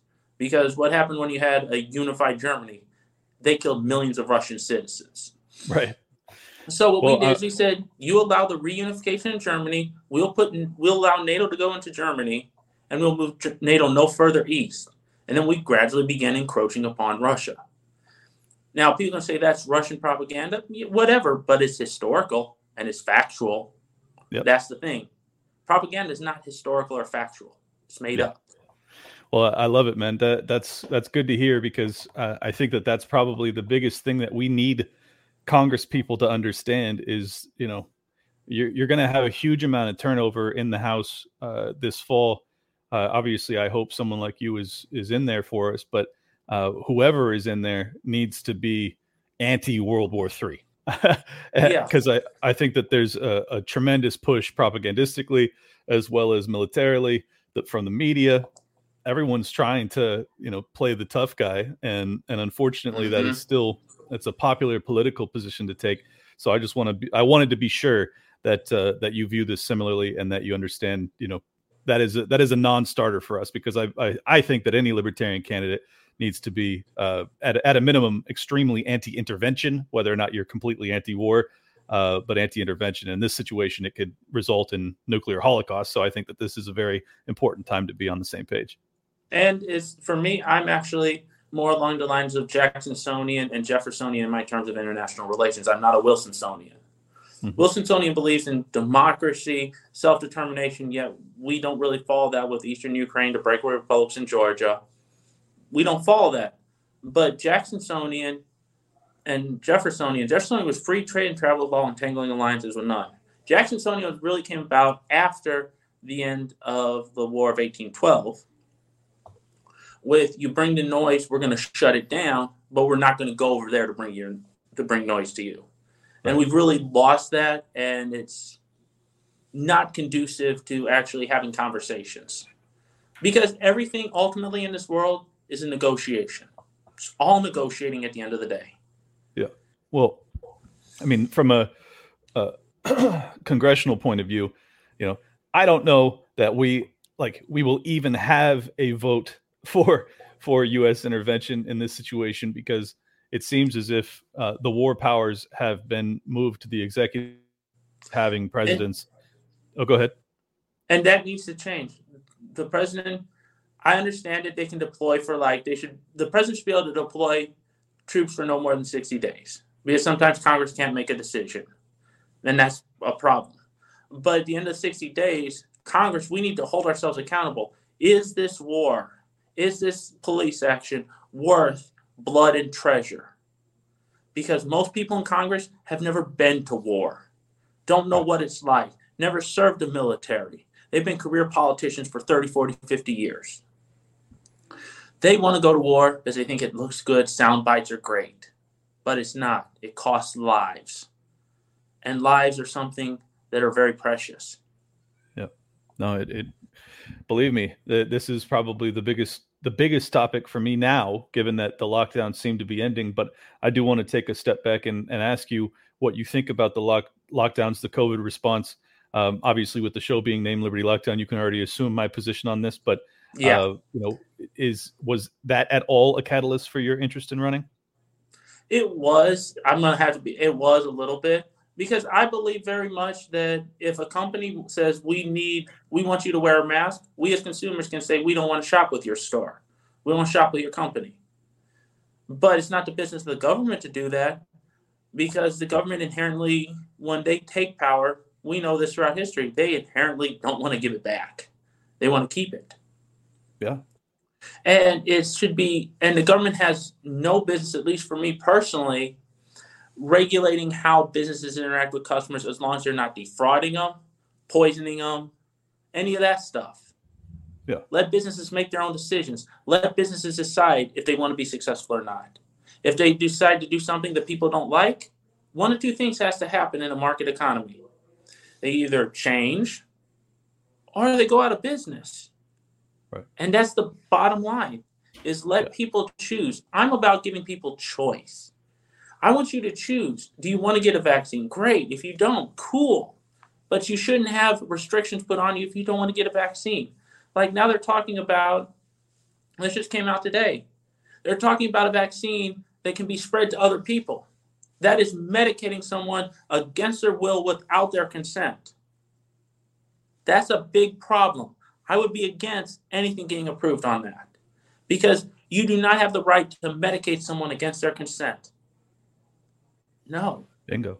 Good to hear, man. I mean, this is my biggest concern, is that, we have a bunch of politicians that are in power right now that have essentially either openly advocated for the elimination of bodily autonomy and our own, right to choose, or they've sat silently and they haven't stood up for people's rights in this moment. This is kind of the civil rights era. This is our civil rights fight, is bodily autonomy. I wouldn't have ever expected it to be an issue, but under the pretext of collectivism and trying to minimize risk for the collective, the individual seems to have been left in the dustbin of history. It's like they are not concerned. If you don't want to get it, that should be your right. I think that's the American way, and that would have been a given throughout all of my life up until 2 years ago. So I just want to make sure that you see this as severely or as seriously as I do. I do. I see it as seriously as you do. And even going further on to body autonomy is like we see this heartbeat bill in Texas and this other thing. That's the state being involved in it. I actually have a very simple solution. Create a private charity to fund it that takes the taxpayer off the hook for it. Then once the taxpayer's off the hook, the state has no more say in it. Mm-hmm. And then it's between the doctor, the patient, and whatever God or deity they believe in, if they even believe in one. Sure. So you're more of a pro-choice, but moreover just getting the government out of involvement entirely. Yeah, the government has no place in it. Because when you look back to like Bell v. Virginia in, I think it was 1932, Justice Blackstone actually said about forced sterilizations, 3 generations of imbeciles is enough.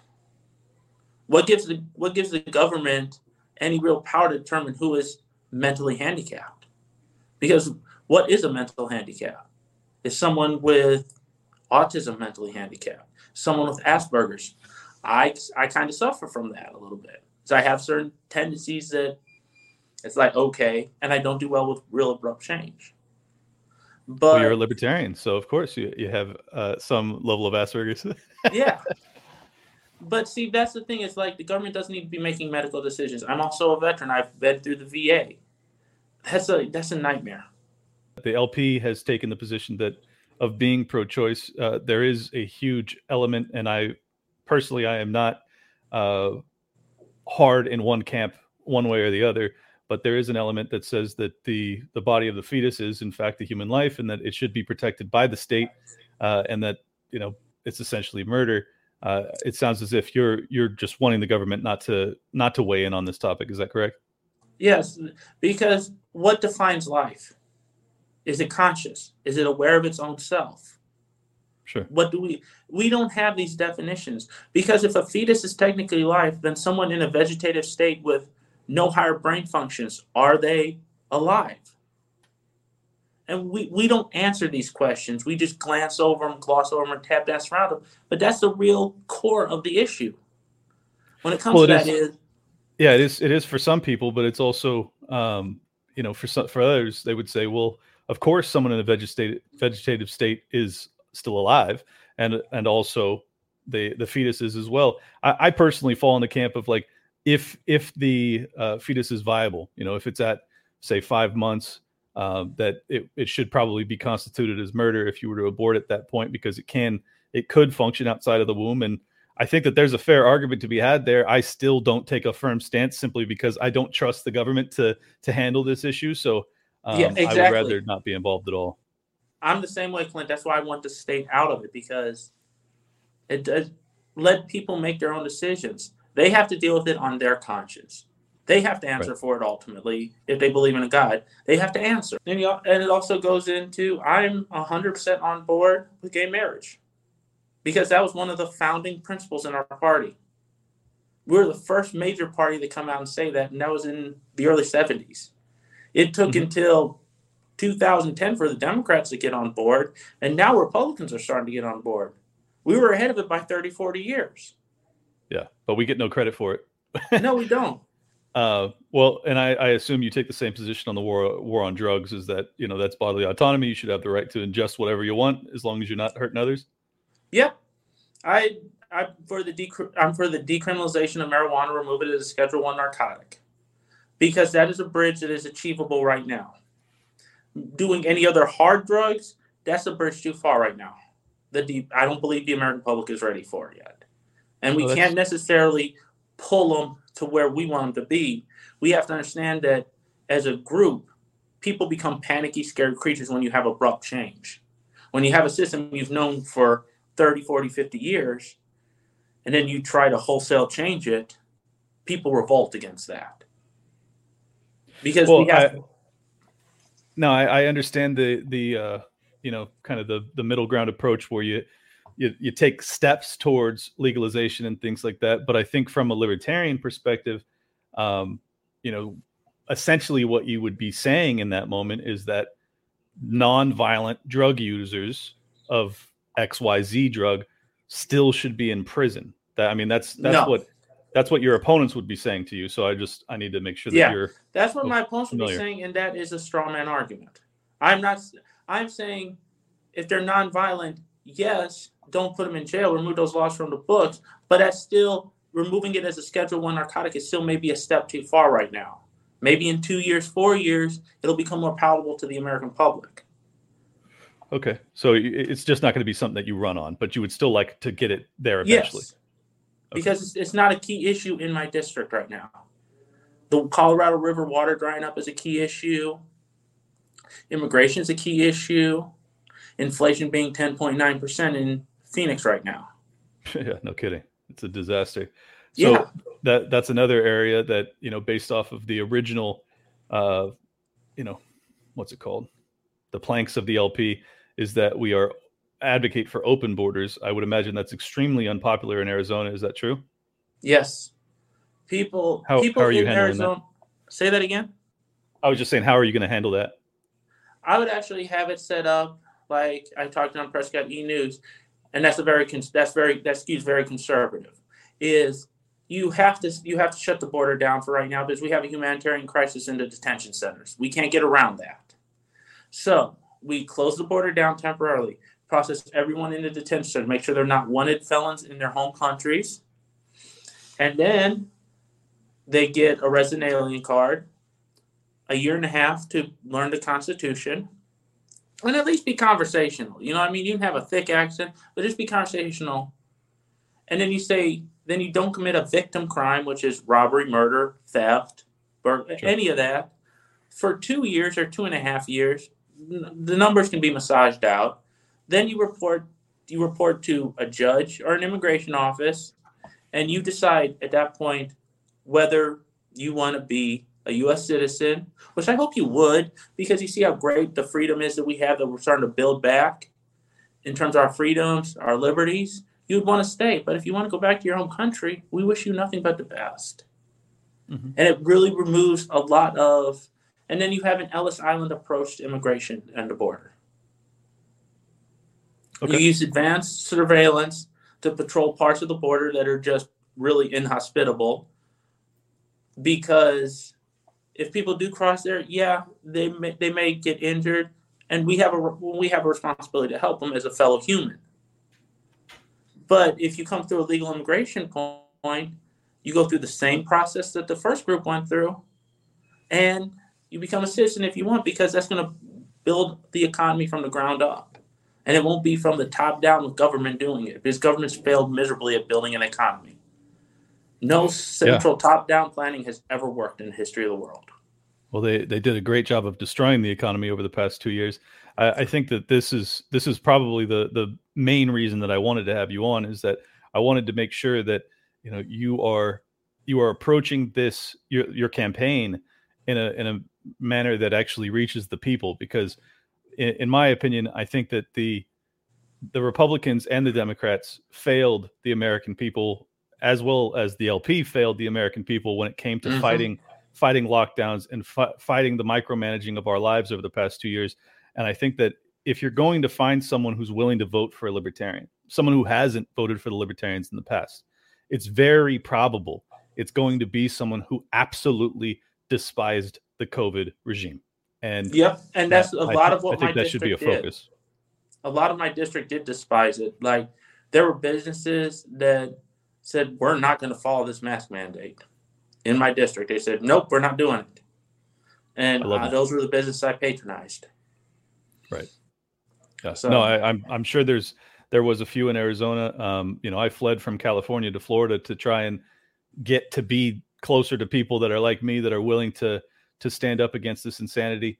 And I think that if we're going to have any chance of having libertarian candidates that receive or become electable, this is our opportunity. And I feel like the LP as a whole failed terribly to message to those people, because as I told Dave Smith on my show last week, you don't market to someone who just bought a home. You market to someone who just sold theirs. And by home, I mean the party that they espoused prior. Like, you have so many millions of people that have basically feel homeless. They've abandoned their party, and rightfully so, because they were abandoned by their party. So I'm just making sure that, you're going to reach out to those people. And I know you've talked about building coalitions. I think that's the coalition that's actually a winning opportunity, is to have a coalition of people that believe in bodily autonomy and are anti-lockdowns. Yeah. And I feel like I said, I've met people across this country driving Uber that actually agree with that. And I've had people from Seattle that go, wait, I like that. And that's something neat, because I used to lead with my message, I'm a libertarian running for Congress. Now I lead with live and let live, which is really truly what I believe. Yeah. And it's so much better for me, because I love live and let live. There's a website, liveandletlive.org, and it's actually one of the world's largest live and let live and peace movements. They have chapters in Poland, most of Europe, Malaysia. They have chapters all over the world. And it's just a phenomenal organization. And actually, a senatorial candidate here in Arizona who's running as a libertarian, Mark J. Victor, is actually the founder of it. And I've actually met with him and talked with him. And that's something I've really started to believe. I believed it before, but I didn't really have a way to really like coalesce it and make it actually marketable. Yeah. Well, I think that Live and Let Live is obviously that's what the vast majority of Americans, especially the COVID hysteria folks, want. They want to live, and they want to let other people live how they see fit, and they don't want to have dictates from governors and from the federal level that tell them what they can do. It's unfortunately we've gotten very far away from that. My concern with trying to sell people with kind of a I don't know what the term is for it, but Live and Let Live, it doesn't really connect the dots from just I want to be left the fuck alone. and also I want people to be able to do what they want. And the reason that this message is important right now is because the government has encroached upon our ability to do so. And it has. So go ahead. Yeah, I agree with that. And it's actually, when I talk about it, how I actually phrase it is, I'm like, you have a right to make any decision you want with your body. Like I said before, Clint, you're the iron-fisted dictator of your life. You don't have a right to do that to anyone else. And it applies all the way down from the smallest group, from 2 people, all the way up corporations, and finally government. Mm-hmm. It runs the entire gambit. And when you explain to people like really what it is, because I kind of try to be plain spoken, I may throw in some economic terms every once in a while, like M2.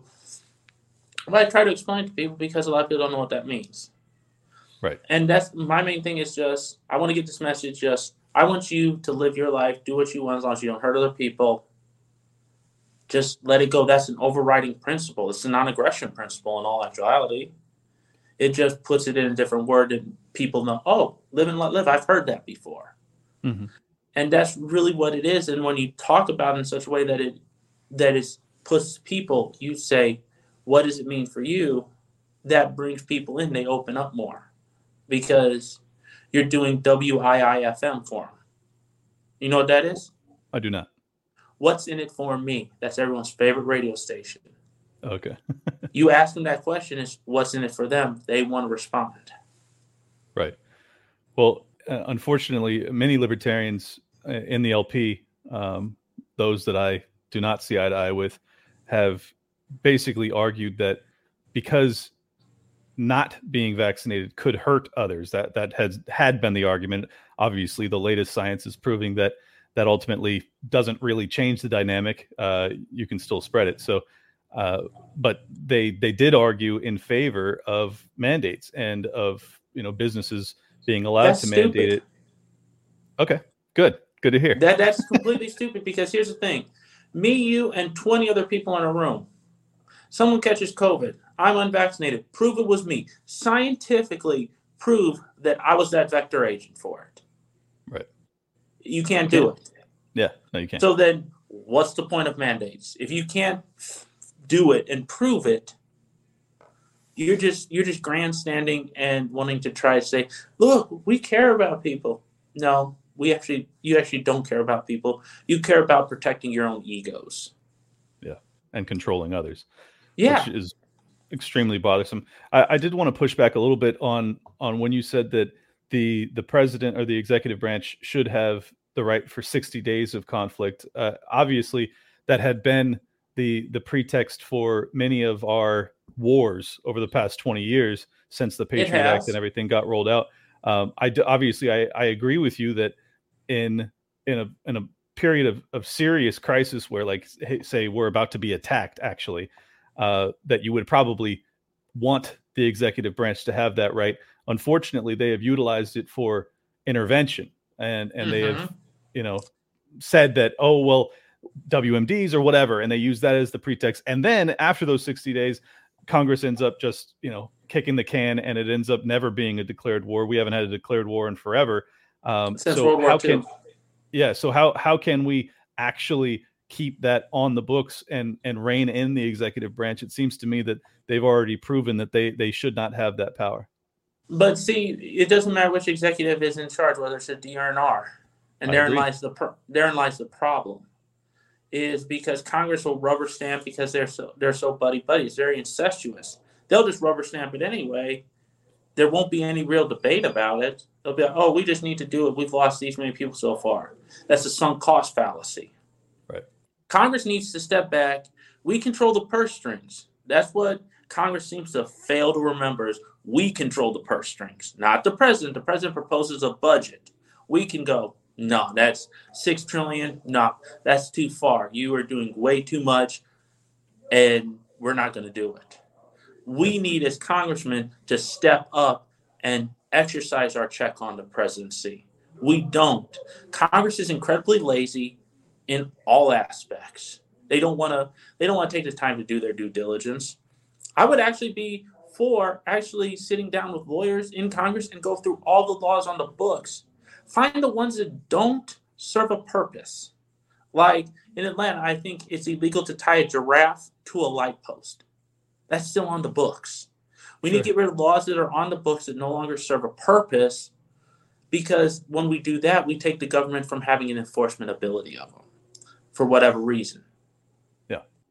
Well, Congress needs to step up, and that's what both parties have failed to do. That's why I'm running. That's why Chase is running. That's why Mark's running. That's why Bull is running out of Minnesota. That's why Alden's running.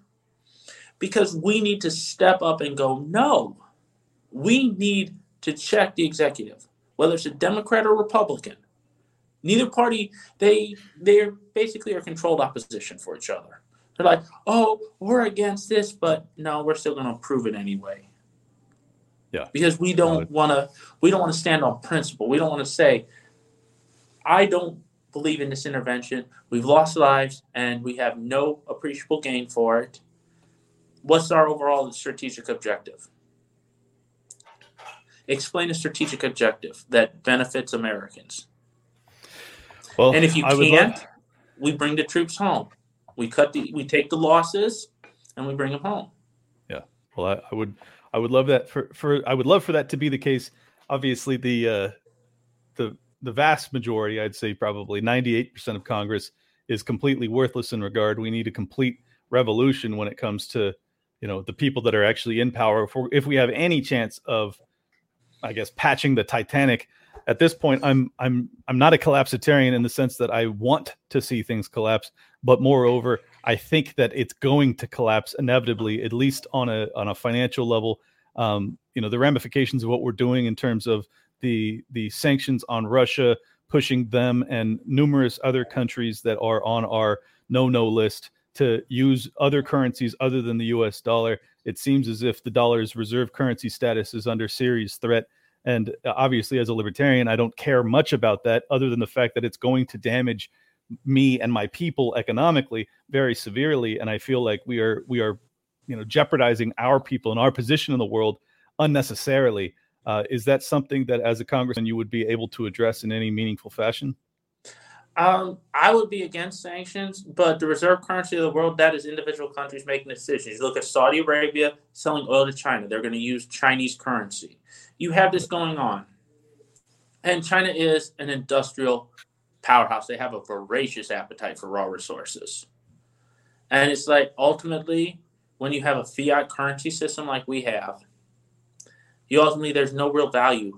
So the money is going to go down, and it's going to be a shock. Because we actually need to go in and look at how the federal government runs things. Phenomenal example is food stamps. I would actually be for cutting 90% of the bureaucrats that are in the FDA. Not 80 to 90%. Get rid of redundancies. Start running it like a business. Get rid of redundancies. When companies merge, if they have redundant employees, someone's fired.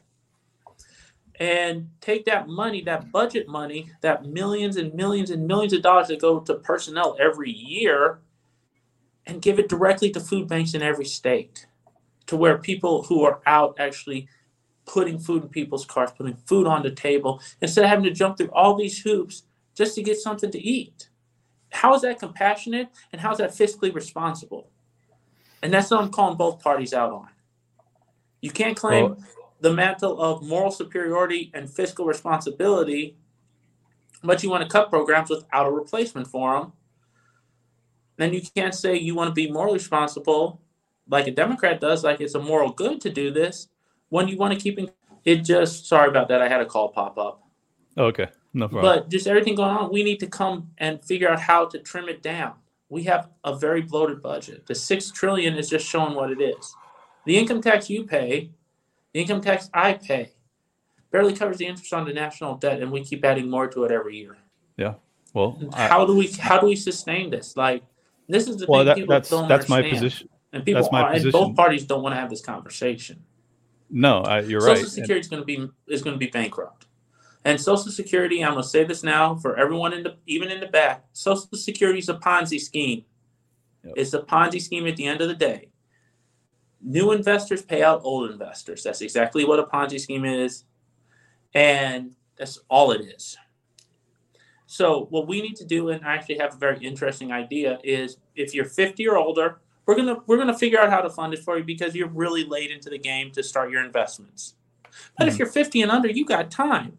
I know people that are my age. I'm 38. I know people that I'm a pretty conservative investor. Sometimes I get a little wild with it, but I know people that are insanely aggressive that are my age, and it's just they're willing to deal with the risk because they can build it back if they lose it all. So we need to figure out how to balance this out to where we move from a government pension system, Social Security, to people being responsible for it, being responsible for their own financial security, because someone in DC doesn't know how to invest your money. Someone in Tallahassee doesn't know how to invest your money, and someone in Phoenix doesn't know how to invest my money that I give them as an interest-free loan. I know how to best manage my money. You know how to best manage yours, right, Clint? I do. Underlying issue that I think that what we really need is to get back to sound money, because as you said, we are best at managing our own investments. And I think that relying on the government to take care of us it's the loser's game. Like it's going to come back and bite us. But ultimately, even if you were to get rid of welfare, Social Security, all this, as long as they're able to inflate the currency, we can't really safely invest and expect to have a future of financial, salvation, like because they can undermine the currency with which we are investing. So what's your stance on how we should remedy that? Would you address the Federal Reserve? What do you think? I would address the Federal Reserve that we need to it would be a hard push to get rid of it because it's so interwoven in our society.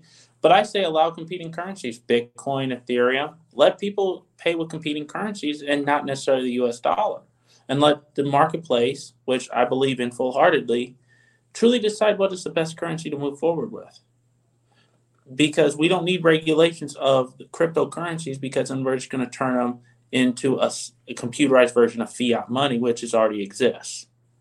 So and is already a disaster. So yeah. So you would like to just open up competition to currencies? Yes. Let people decide. If me and you want to transact business in Bitcoin, screw the US dollar. If we want to transact in dollars, that's great too. But it should be the individual's choice.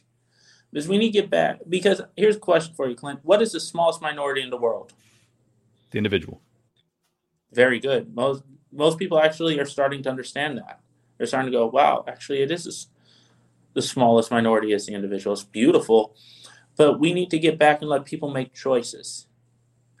And show them that you can make a choice, but you're responsible for it.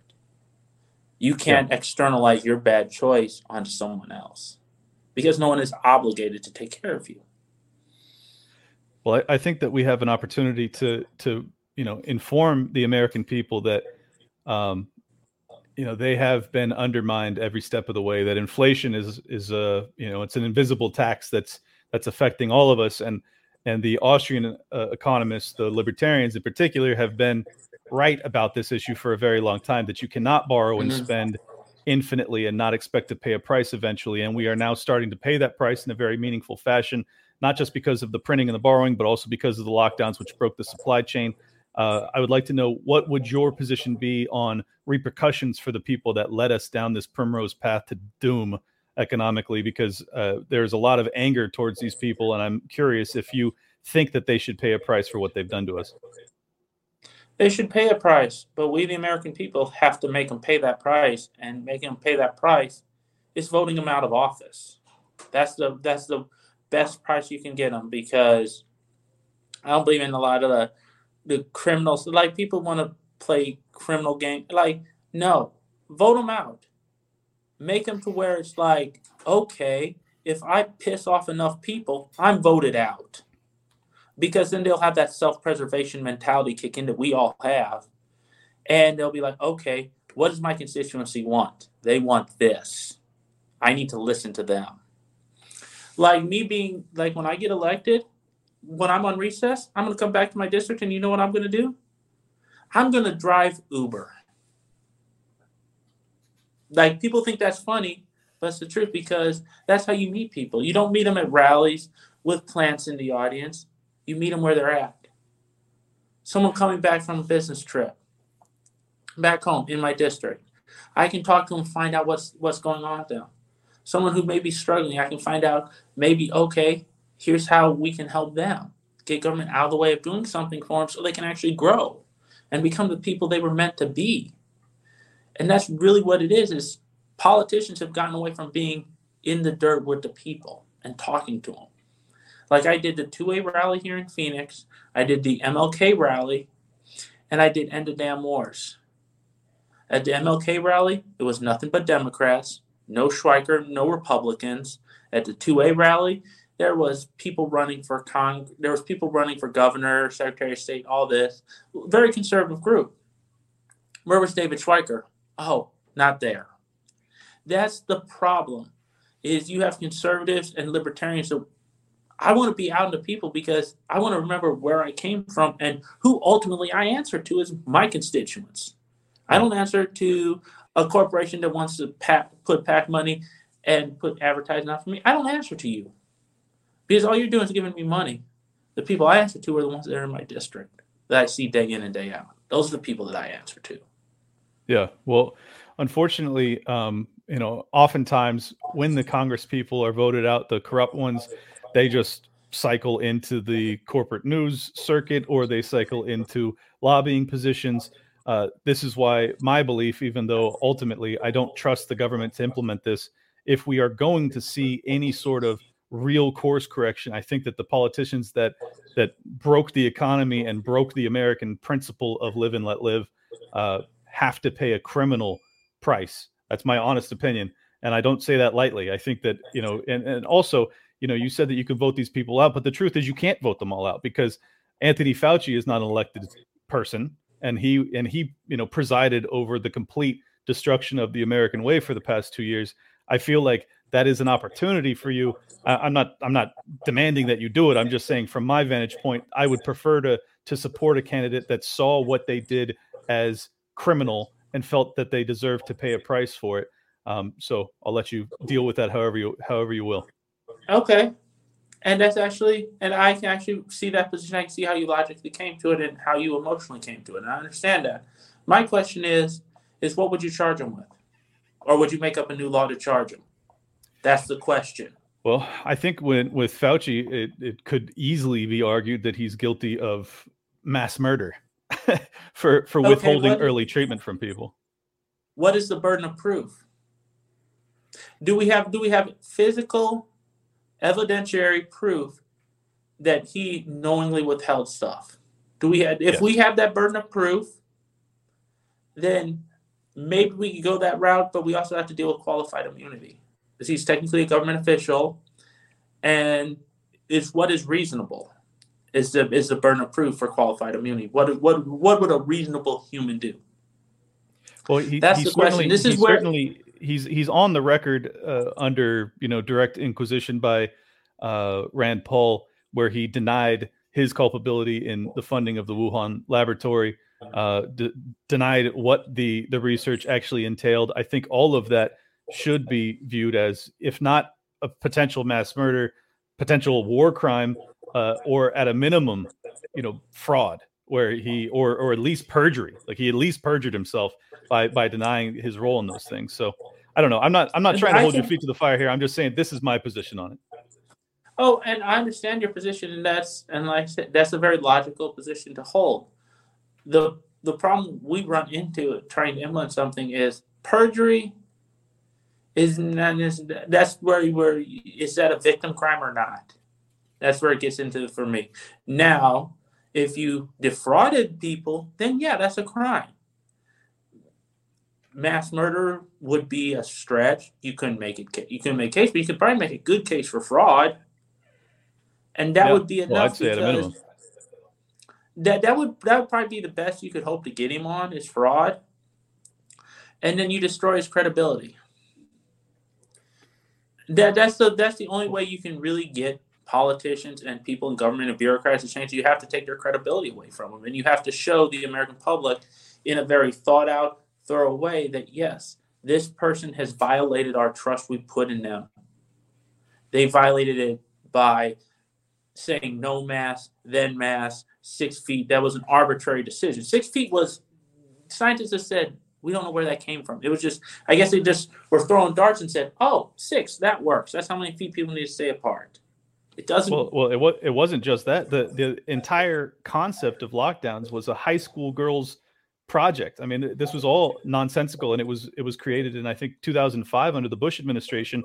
I don't think that they ever expected to use it, but then they used it for, an airborne respiratory virus, which it's totally inefficacious, even under that line of thinking. So I don't know. The reason I'm bringing it up is because I think that the Trump campaign in particular was extremely successful. He ran on a chant of lock her up, and there's a ton of animus towards these people, and ultimately I agree with that animus. I think that these people have presided over us in a way that is they've run roughshod over our liberties, but more importantly, they have treated us as if we're slaves for the past 2 years. And if these politicians don't pay a serious price, and that price can't just simply be getting thrown out of office, I don't see how we actually have any real meaningful reform moving forward where the politicians begin to fear the American people again. Because at this point, they don't fear us at all. They know that once they're voted out of office, they're going to get a golden parachute and a 7-figure deal with CNN or Halliburton or whatever. And it's like, that has to change if we're going to recover this country. That's my personal opinion. And I respect that opinion. I can agree with it. For me, though, is reputation is the most important thing any person has in power. Reputation matters more than anything else to them. If you destroy their reputation so full-heartedly in the American public, and you do it factually, why would CNN, Fox News, like with, who was the dude in the 80s with the Iran-Contra affair? Ollie North. There we go. Yeah, Oliver North, yeah. But if these companies, which are money-driven, start to realize that, people don't like this person, they're not going to tune in when he speaks, we're not going to hire him. That's a market solution to a problem. I don't believe it would be a market solution, Jeff, but you just said Oliver North. Oliver North has been on Fox News for decades now, despite his involvement in Iran-Contra. Also, you have James Clapper, you have John Brennan, former heads of the CIA that perjured themselves egregiously in front of Congress when they lied about the spying on the American people, and they get a fucking 6-figure, 7-figure job at CNN too. So like, I don't think that the American people are privy to the extent of the depravity, and I just feel like unless we're going to have criminal charges brought against these people when they violate our rights in really egregious ways. I mean, Clapper and Brennan are fucking terrible. And Fauci, I put even higher than them in terms of infringing on our rights. So it's like, I just don't think that you can rely on reputation destruction to actually get us back on a good path. That's my take. I understand that, Clint. I'm just looking at it from a practical point of view more so than anything else. That's really how I think about stuff. I think about stuff in a very practical, like in the E. Prescott interview, they're like, who would you caucus with? I'll caucus with other libertarians. Anyone who wants to advance the causes of freedom, liberty, and justice, I will deal with you. If you are a closed-minded individual, I'm not going to spend a lot of time with you because I'm not going to talk to a brick wall. There are people that want my message and want to go, we're willing to work with him. Because I've talked to people who flew Trump flags at their house when I worked for Amazon. I went up and talked to them, and they're like, man, I wish I wasn't a registered Republican. I'd sign your petition right now. And that's the power of the message that I have. And I just think that your position of power that you're running for gives you the right to potentially actually remedy some of these issues. And I think that if you're going to to persuade people to give you an opportunity to represent them, you're going to have to bring something that's very profound and different and unique. And I think that, unfortunately, what would be profound and different and unique in this era would be politicians that violate our rights paying a criminal price for doing so. And I know this sounds kind of unlibertarian of me to even bring it up, because I'm ultimately believing in the system to regulate itself. But if the system is reformable and a revolution isn't justified, then that's you can't just expect this revolving door from the corporate media back into politics, back into K Street, and all of this to continue anew and in perpetuity without this country completely collapsing. And I feel like we don't have a lot of time left. And this is why I'm kind of swinging for the fences here in saying, I want these guys to pay a criminal price for what they've done in terms of violating our rights. To lie about collecting all of the data on all of the American conversations that are going on under the pretext of the Patriot Act, like, how is that not worthwhile of criminal charges? I mean, to me, it's just so blatantly is. So I just feel like if a libertarian can't say it, we have no chance of anybody saying it. And that's my concern. Okay. Was it within this is the thing, was it within the letter of the law under the Patriot Act that they could do it? Because I'm trying to think back, because that's a while ago, and I have a little PTSD, so my memory sometimes not as great as it should be. Well, it probably was, because they can justify anything. But I'm saying in terms of when he goes in front of Congress and he perjures himself, and as you said, sure, I guess that's a victimless crime. But the crime he's lying about is not victimless. I mean, we are all a victim of it. So I would be willing to enforce that severely. And the fact that as a congressman, you would have the power to do so, that's the type of kind of revolutionary attitude I'm looking for in candidates that I would want to support, is someone who would actually take that power to punish the people that lied to Congress, especially when it's something as egregious as spying on every man, woman, and child in this country. I mean, you can't get a much higher bar for treason, and that leaps right over it. I mean, these people are absolute evil as far as I'm concerned. So anyways, I won't keep skewering you on it, but I'll give you one last opportunity to see if I've persuaded you at all. You've done a little bit, but for me, I have to be one of those people that I'm one of those people. I very much believe in this. People can say this is naive. I believe that the law applies to everyone equally.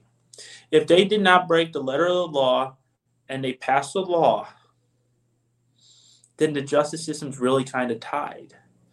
Now, what we can do to get around that is repeal the Patriot Act and make any violations of the civil rights retroactive. There's that way around it. Then we can go into the criminal route. But until you repeal the Patriot Act and the law that actually allowed them to do it, it's moral outrage at that point. It's not criminal outrage until you repeal the law that gave them the ability to do that. Once you do that, you would have to really tap dance it, but you can make it retroactive. Sure. That's how it needs to be done. Well, because if they did it under the letter of the law. Say that again. Oh, I was just going to say, obviously my top priority is getting people in power that will actually respect their fucking rights. That would be kind of a great starting point. But until we get there, I think that the only way that you're going to get libertarians in power is for us to run on something as so starkly different from what they can get from the duopoly. True for the people that violate our rights. I really believe that that's something that the American people, that no other politicians will actually follow through on. Because if they're going to get in front of Congress and lie to Congress, which they do regularly, and they pay no price, all these other guys can be, because they represent the out group of the political powers that be, they can be brought up on charges, and it requires presidential pardons for them not to see serious prison time. It's like, we don't have a judicial system that treats people equally. I mean, it's ultimately predicated on your political beliefs, is whether or not you actually get justice in this country. And I think that as long as it's that way, you're going to be inching us ever closer towards violent revolution. And I don't want to see that at all. But I think that if you have a justice system that people don't believe in, they're going to start to take justice into their own hands. It's just a natural human instinct, It is. And then you could have very well what people on the left talked about. of the guillotine. And it's like, okay, cool. That goes back to the French Revolution and Robespierre and the terror, because you could be brought to the guillotine for saying the wrong word. It was more or less just like a drumhead or a kangaroo court in the Soviet Union. It's, where does the line get drawn? Who gets to draw that line? Right. These are the bigger philosophical questions that need to be answered. Because who gets to decide? Is it like Batman, the last one in the Christian Bale trilogy, where you have Scarecrow sitting up there, already the sentence predetermined, it's death? How do we do it? Because people charged with a crime, no matter the crime, have a right to due process, have a right to defend themselves. Sure. That's how we need to have this structured. And I don't know how to structure it right now. And I'm gonna be perfectly honest. I'm just telling like sort of how I see it and how it could be structured. But there are 434 other people that I'd have to talk to about that, in addition to the people in my district. Because, of course, and that's fair. I'm not saying how you would actually do it once you're in power. I mean, obviously that's a ways off, and it will require you to convince, a lot of people that they believe in you in a way that's serious enough that they're going to go out and cast a vote for a libertarian, which people are always skeptical about doing. I think that this is the opportunity that you have in front of you, that you can say, I am going to bring, actual repercussions to the people that have infringed upon your rights. And I just think that if we don't have candidates that are running on that, they probably won't get elected. Just being blunt. Like, I think that is something that is extremely appealing to a lot of people. And I know that you're talking about live and let live. And that seems kind of more of a kind of a peacenik attitude of like, let's put this behind us. I think that we're not going to see actual reforms in this country unless we see the people that violate our rights punished for doing so, because they've been punishing us egregiously for years and they don't pay a price. And it's like, and we didn't do anything wrong. They've actually done something wrong. So anyways, I know I keep circling back to this. I wanted to wrap up here. Is there any final note you'd like to leave with the people?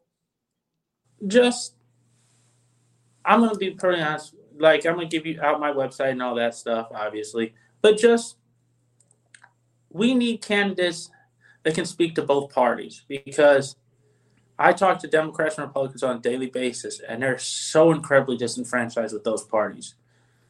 My opponent, David Schweiker, won by 2,000 votes. He is unpopular among Republicans right now. He's going to get primary because he's an incumbent. He's going to pass right through to the general. Democrats are going to throw someone up. I'm not worried about them. It's me and David that are going to be fighting it out, because I appeal to enough Democrats. I appeal to enough Republicans that I'm a legitimate threat now. Because I've had people that say, I am pro David Schweiker, and then I explain to them my position. They're like, actually, I agree with that more. That's what they need, is even if I don't win, because winning may not be in the cards in 2022, 2024 maybe win. But if I can get the message out there, and I can make the message loud enough and palatable enough for people to go, wait, this actually makes a lot more sense. Let's come together, because I don't want tribalism. I understand it exists. It's human nature. We're tribal. But when it comes to making rules that govern a society, we need to do it based from logic and reason, not emotion and knee-jerk reactions, because knee-jerk reactions got us the Patriot Act. Mm-hmm. Knee-jerk reactions got NDAAs put in there. Those are knee-jerk reactions. Gun control measures, knee-jerk reactions. How many times... a lot of people don't know what a school shooting is defined as. If someone goes to a school parking lot and there's no one in class, school's closed, and they shoot themselves and they commit suicide, it's classified as a school shooting. Mm-hmm. Wait, what? How is it if there's no one other than the person who killed themselves? How's it a school shooting if they did it in the parking lot? I really want answers to that question. And no one's been able to give me a concrete answer why. We make rules and laws really based off of a very small percentage, like a mass shooting or 9/11. When you actually look at the math and the statistics, you're more likely to win the lottery than you are to be killed by a terrorist. Right. Yeah, it's just that. But we make these knee-jerk reactions because people play on people's emotions.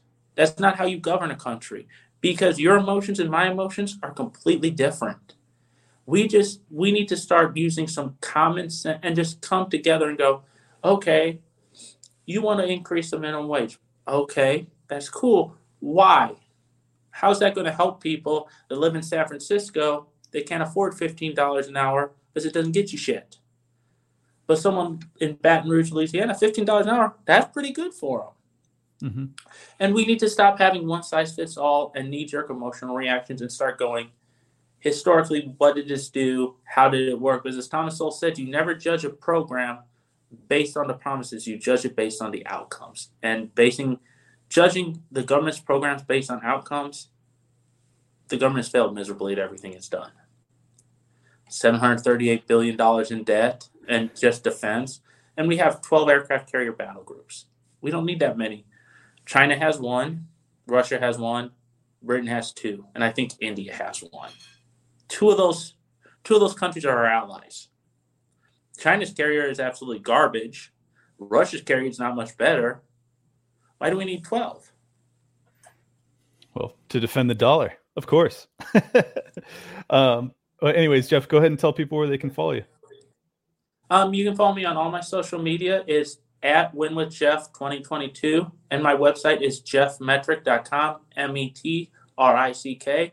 You can go there, donate, see what I'm all about. If you live in my district and you're a registered Democrat or a registered Republican, and you're like, I like what he's talking about, you can click on the link on Get Involved, register to vote, and you can actually flip your voter registration right then and there and become a registered Libertarian, no party affiliation, or independent.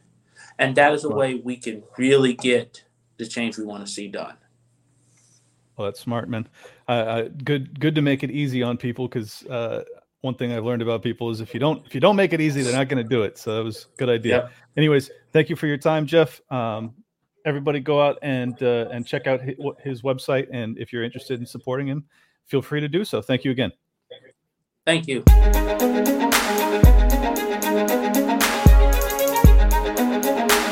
Big shout out to everybody that's been with me since Jump Street. Appreciate y'all.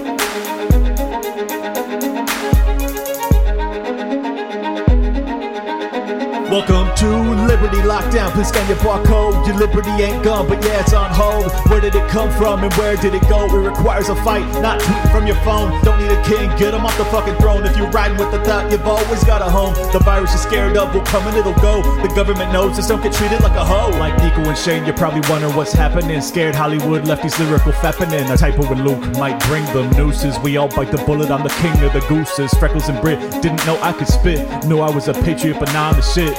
Peter Quinones, invite me on. Which podcaster sends custom songs? Part of the problem? Nah, I stand with the people. Dave showed the way, but I am unequal. Lions of Liberty, now hear me roar. Beat running out, but I got a bit more. Robbie the Fire, always running his mouth, but I made him a sandwich, now I'm man of the house. The malice for Nick, but you're welcome to quit. I went over BLM with the fire I spit. Friends against government just call us fags. Copied the Cairo, put mummies in the bag. Liable opinions get thrown on the ground. Silky Smooth Tom was the only sound. Getting so hot must be Eric July. Screaming in the mic, a rip for 59. Miles to Ray showed that black guns matter. Now all these lefties got crazy small bladders. None of us wanted war, but we're ready. You know I be bopping and rock steady. Liberty Lockdown, please scan your barcode. Your liberty ain't gone, but yeah, it's on hold. Where did it come from and where did it go? It requires a fight, not tweeting from your phone. Don't need a king, get him off the fucking throne. If you're riding with the thought, you've always got a home. The virus you're scared of will come and it'll go. The government knows, just don't get treated like a hoe.